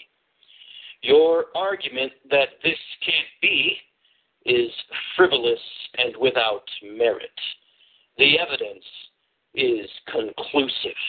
Nothing has changed since before the Revolutionary War. All persons whose activities in king's commerce are such that they fall under this marine-like environment are into an invisible admiralty jurisdiction contract. Admiralty jurisdiction is the king's commerce of the high seas. And if the king is a party to the sea-based commerce, such as by the king having financed your ship, or the ship is carrying the king's guns, then that commerce is properly governed by the special rules applicable to admiralty jurisdiction. But as for that slice of commerce going on out on the high seas without the king as a party, that commerce is called maritime jurisdiction, and so maritime is the private commerce that transpires in a marine environment. At least that distinction between admiralty and maritime is the way things once were, but no more. What Lincoln and Jefferson said about the true American danger was very prophetic. This quote is from Abraham Lincoln. Quote, "All the armies of Europe, Asia, and Africa combined could not, by force, take a drink from the Ohio or make a track on the Blue Ridge in a trial of 1,000 years. At what point, then, is the approach of danger to be expected? I answer, if it ever reach us, it must spring up amongst us. It cannot come from abroad. If destruction be our lot, we ourselves must be its author and finisher," unquote. The following quote is from Thomas Jefferson, quote, "Our rulers will become corrupt, our people careless. The time for fixing every essential right on a legal basis is now, while our rulers are honest and ourselves united. From the conclusion of this war, we shall be going downhill. It will not then be necessary to resort every moment to the people for support. They will be forgotten, therefore, and their rights disregarded. They will forget themselves, but in the sole faculty of making money, and will never think of uniting to effect a due respect for their rights. The shackles, therefore, which shall not be knocked off at the conclusion of this war, will remain on us long, will be made heavier and heavier, till our rights shall revive or expire in a convulsion." Unquote. Below are the political platforms of the Democrats and the Republicans. As you can see, there is no difference between the two. Plain socialism either way. They are both leading America to a world government, just as Cornwallis said, and that government will be the British Empire or promoted by the British. The following is from the Democratic Party platform of 1936. Quote, "We have built foundations for the security of those who are faced with the hazards of unemployment and old age, for the orphaned, the crippled, and the blind. On the foundation of the Social Security Act, we are determined to erect a structure of economic security for all our people, making sure that this benefit shall keep step with the ever-increasing capacity of America to provide a high standard of living for all its citizens." Unquote. The following is from the Republican Party platform of 1936. It's a bit longer here. Quote, "Real security will be possible only when our productive capacity is sufficient to furnish a decent standard of living for all American families and to provide a surplus for future needs and contingencies. For the attainment of that ultimate objective, we look to the energy, self-reliance, and character of our people, and to our system of free enterprise. Society has an obligation to promote the security of the people by affording some measure of protection against involuntary unemployment and dependency in old age. The New Deal policies, while purporting to provide social security, have in fact endangered it. We propose a system of old age security based upon the following principles. 1. We approve a pay-as-you-go policy which requires of each generation the support of the aged and the determination of what is just and adequate. 2. Every American citizen over 65 should receive a supplemental payment necessary to provide a minimum income sufficient to protect him or her of want. 3. Each state and territory, upon complying with simple and general minimum standards, should receive from the federal government a graduated contribution in proportion to its own up to a fixed maximum. 4. To make this program consistent with sound fiscal policy, the federal revenues for this purpose must be provided from the proceeds of a direct tax widely distributed. All will be benefited and all should contribute. We propose to encourage adoption by the states and territories of honest and practical measures for meeting the problems of employment insurance. The unemployment insurance and old age annuity of the present Social Security Act are unworkable and deny benefits to about 2/3 of our adult population, including professional men and women, and all engaged in agriculture and domestic service, and the self-employed, while imposing heavy tax burdens upon all." Unquote. Both platforms appear in National Party platforms, 1840 to 1972, compiled by Ronald Miller in 1973. Conclusion. Jesus gave us the most profound warning and advice of all time. Hosea 4:6. My people are destroyed by a lack of knowledge. This being our understanding and spiritual development in His Word. When applied to many facets of life, His Word exposes all of life's pitfalls. Jesus Christ's Word covers all aspects of life. The working class during the 1700s were far more educated than now, but this was still not enough to protect them from the secret subterfuge practiced by the lawyers and bankers. Only with understanding of Jesus Christ's Word can the evil application of man's law be exposed and understood for what it is. This is why Jesus also warned of the beguilement of the lawyers and the deceit and deception they practice. Another reason the working class have been unable to understand their enslavement is because of the time spent working for a living. At wages supplied by the upper class, sufficient to live and even prosper, but never enough to attain upper-class status. This is basic class warfare. This system is protected by the upper class controlling public education to limit and focus the working class's knowledge to maintain class separation.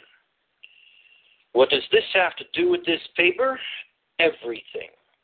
This is the reason our upper-class forefathers submitted to the king in the Treaty of 1783. After this treaty, and up to the Civil War, the working class were busy making this the greatest country in the history of the world. You see, they believed they were free. And a free man will work much harder than a man that is subject or a slave. As a whole, the working class were not paying attention to what the government was doing, including its treaties and laws. This allowed time for the banking procedures and laws to be put in place over time while the nation slept, so the nation could be conquered during the Civil War. The only way to regain this country is with the re-education of the working class, so they can make informed decisions and vote, well, good luck on that, vote the mismanagers of our government out of office. As Joseph Stalin said, it's not who votes, it's who counts the votes. We could then reverse the post-Civil War socialist laws and the one-world government laws that have been gradually put in place since the Civil War. Until the defeat of America is recognized, victory will never be obtainable. Only through reliance by faith on Jesus Christ and the teaching of His kingdom will we realize our freedom. As I said earlier, just as this country has been conquered, when Jesus Christ returns, He conquers all nations and takes possession of His kingdom and rules them with a rod of iron. Revelation 11:15-18. His right of ownership is enforced by the law, God Almighty. The following quote is from Thomas Jefferson, quote, "And to preserve their independence, we must not let our rulers load us with perpetual debt. We must make our election between economy and liberty or profusion and servitude. If we run into such debts as that, we must be taxed in our meat and in our drink, in our necessaries and our comforts, in our labors and our amusements, for our callings and our creeds, as the people of England are. Our people, like them, must come to labor 16 hours in the 24. Oh, yeah, that's what we have now. And give the earnings of 15 of these to the government for their debts and daily expenses. and the 16th being insufficient to afford us bread, we must live, as they do now, on oatmeal and potatoes, or TV dinners, or the wife's at work as well as the husband, and nobody's watching the child. Have not time to think, no means of calling the mismanagers to account, but be glad to obtain subsistence by hiring ourselves to rivet their chains on the necks of our fellow sufferers. Unquote. Boy, Thomas Jefferson. He was so quotable and so brilliant, but at the same time, I don't think he understood that the people around him, the elitists around him, sold us out, as James Montgomery documents. All right. I'll just briefly go through some highlights of the voluminous footnotes that, especially just for an essay, that James Montgomery includes here. It starts out with the original charter for Virginia. The next footnote, too, though, look at this. The Paris Peace Treaty, which supposedly ended the Revolutionary War with the United States as supposedly the winner. Well, look how it starts here. This is from the Paris Peace Treaty, ending the Revolutionary War. It, having pleased the divine providence to dispose the hearts of the most serene and most potent Prince George III, and it lists all of his titles. One of them is the Prince Elector of the Holy Roman Empire and the United States of America, to forget all past misunderstandings and differences that have unhappily interrupted the good correspondence and friendship which they mutually wish to restore. And it lists the fellow, it goes on from there, it lists the fellow co-signers: David Hartley, Esquire; John Adams, Esquire; Benjamin Franklin, Esquire; John Jay, Esquire. Those are all titles of nobility, showing that all four of those men were subject still to the King of Britain. But you will find that it's the king dictating the treaty here, dictating the terms of this treaty. The king, the supposed loser of this war, dictating the treaty. You see anything wrong with this picture? Okay, check out Article 4 here. Look how they snuck this in. Article 4 of the Peace Treaty. It is agreed that creditors on either side shall meet with no lawful impediment to the recovery of the full value in sterling money of all bona fide debts heretofore contracted. There you go. Just like David Astle pointed out in the Babylonian Woe, the front man for the bankers, in this case King George III, they will always cover for the bankers, always make sure the bankers, their bosses, get paid. But wait a minute, didn't we win the war? And we got to pay the king's bankers still?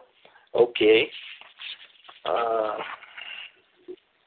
But basically, if you go through all the articles in the treaty, you'll see that it is, even as it started out, it's the King of England who is setting all of the terms.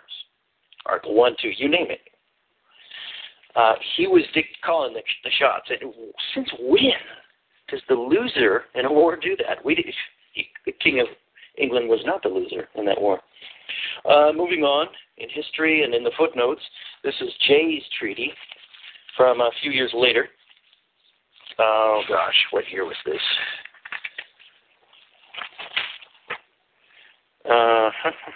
Doesn't say. It'll say at the end, I suppose. But in Jay's treaty, look at this. Article 2 in Jay's treaty. His Majesty will withdraw all his troops and garrisons from all posts and places within the boundary lines assigned by the Treaty of Peace to the United States.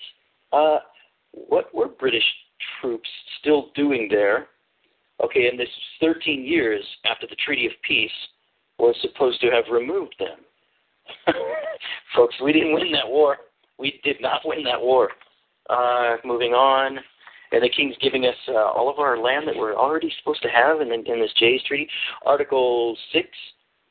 Whereas it is alleged by diverse British merchants and others, His Majesty's subjects, that debts to a considerable amount which were bona fide contracted before the peace still remain owing to them by citizens or inhabitants of the United States.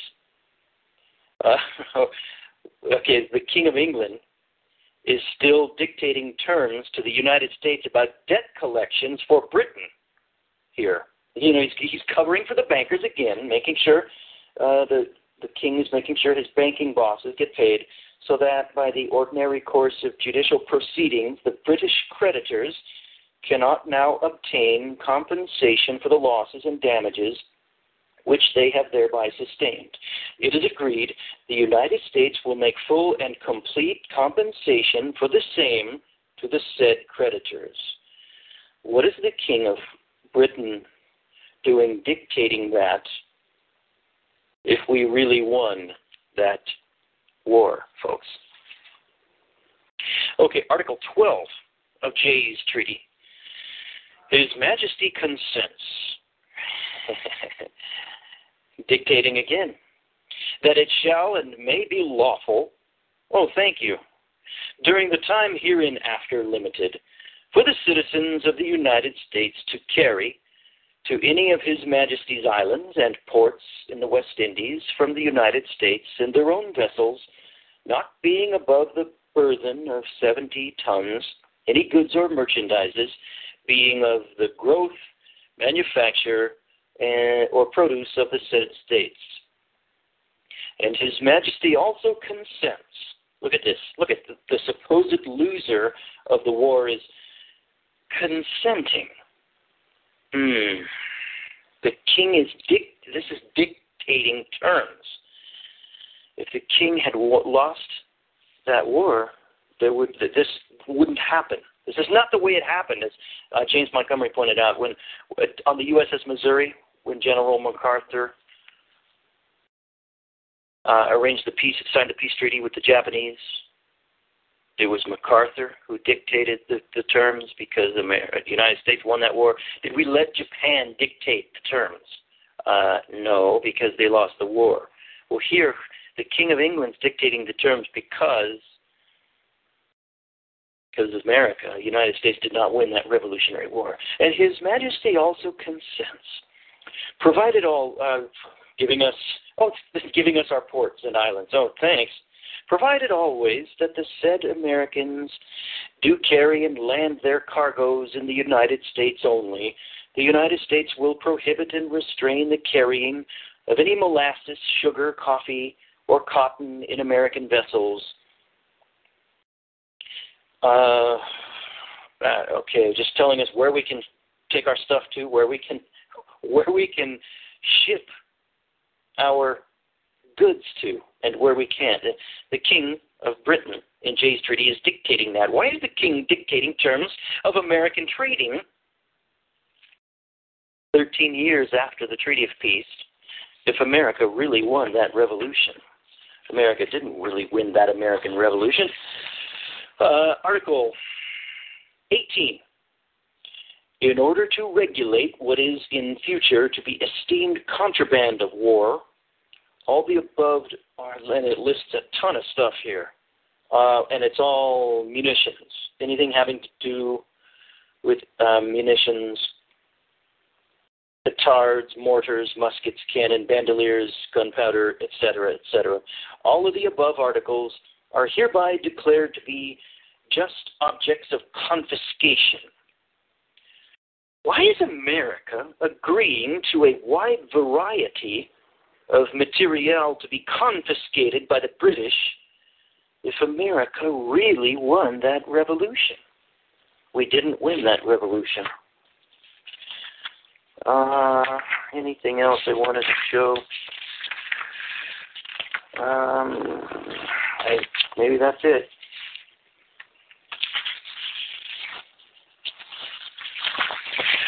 Something else I got highlighted here, and then we'll call it a day.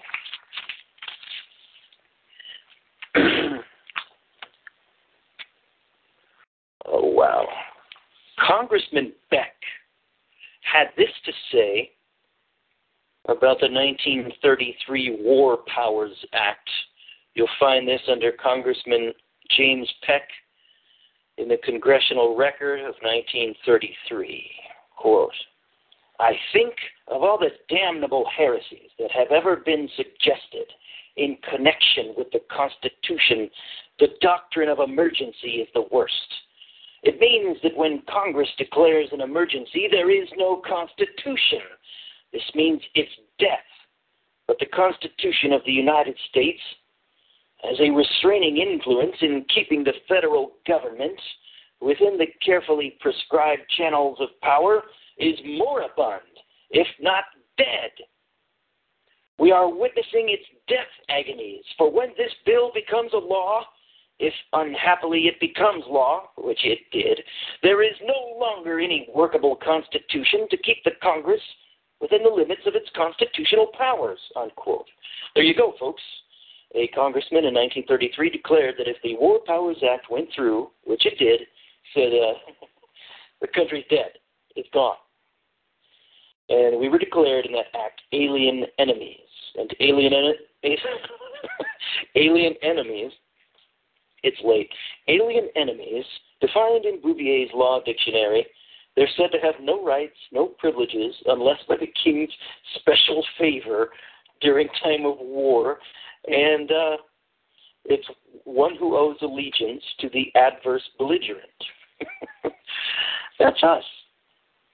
Congratulations. We're slaves, and we're making bricks for Pharaoh. The difference between a guy like myself and people listening to the show and the rest of the country is we know they don't. They don't know they're slaves, folks. How sad. How sad. Oh, come, Jesus, come. This has been part 3 and the close of The United States is Still a British Colony by James Montgomery. I tell you what, I'm going to get into just one more essay by James Montgomery. I think it's going to be that the one called A Country Defeated in Victory, because he goes into greater detail on exactly how they pulled off the shenanigans how the founding quote-unquote fathers pulled off the shenanigans of making us believe the Constitution was one thing when it really was not. It was so there'll be a couple more shows about James Montgomery, and that'll be that. But this has been his essay, The United States is Still a British Colony. So stop hearkening. Stop referring back to the Constitution. It meaningless, gone. It never meant anything. It gave us some privileges. Okay, this has been the Ministry of Truth. I'm Gordon Comstock.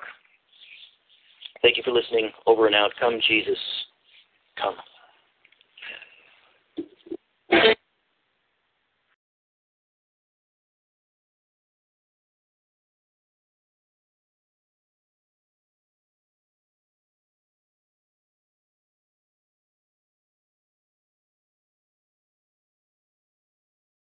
Hello, it is Ryan, and we could all use an extra bright spot in our day, couldn't we? Just to make up for things like sitting in traffic, doing the dishes, counting your steps, all the mundane stuff. That is why I'm such a big fan of Chumba Casino. Chumba Casino has all your favorite social casino-style games that you can play for free anytime, anywhere with daily bonuses. That should brighten your day a little.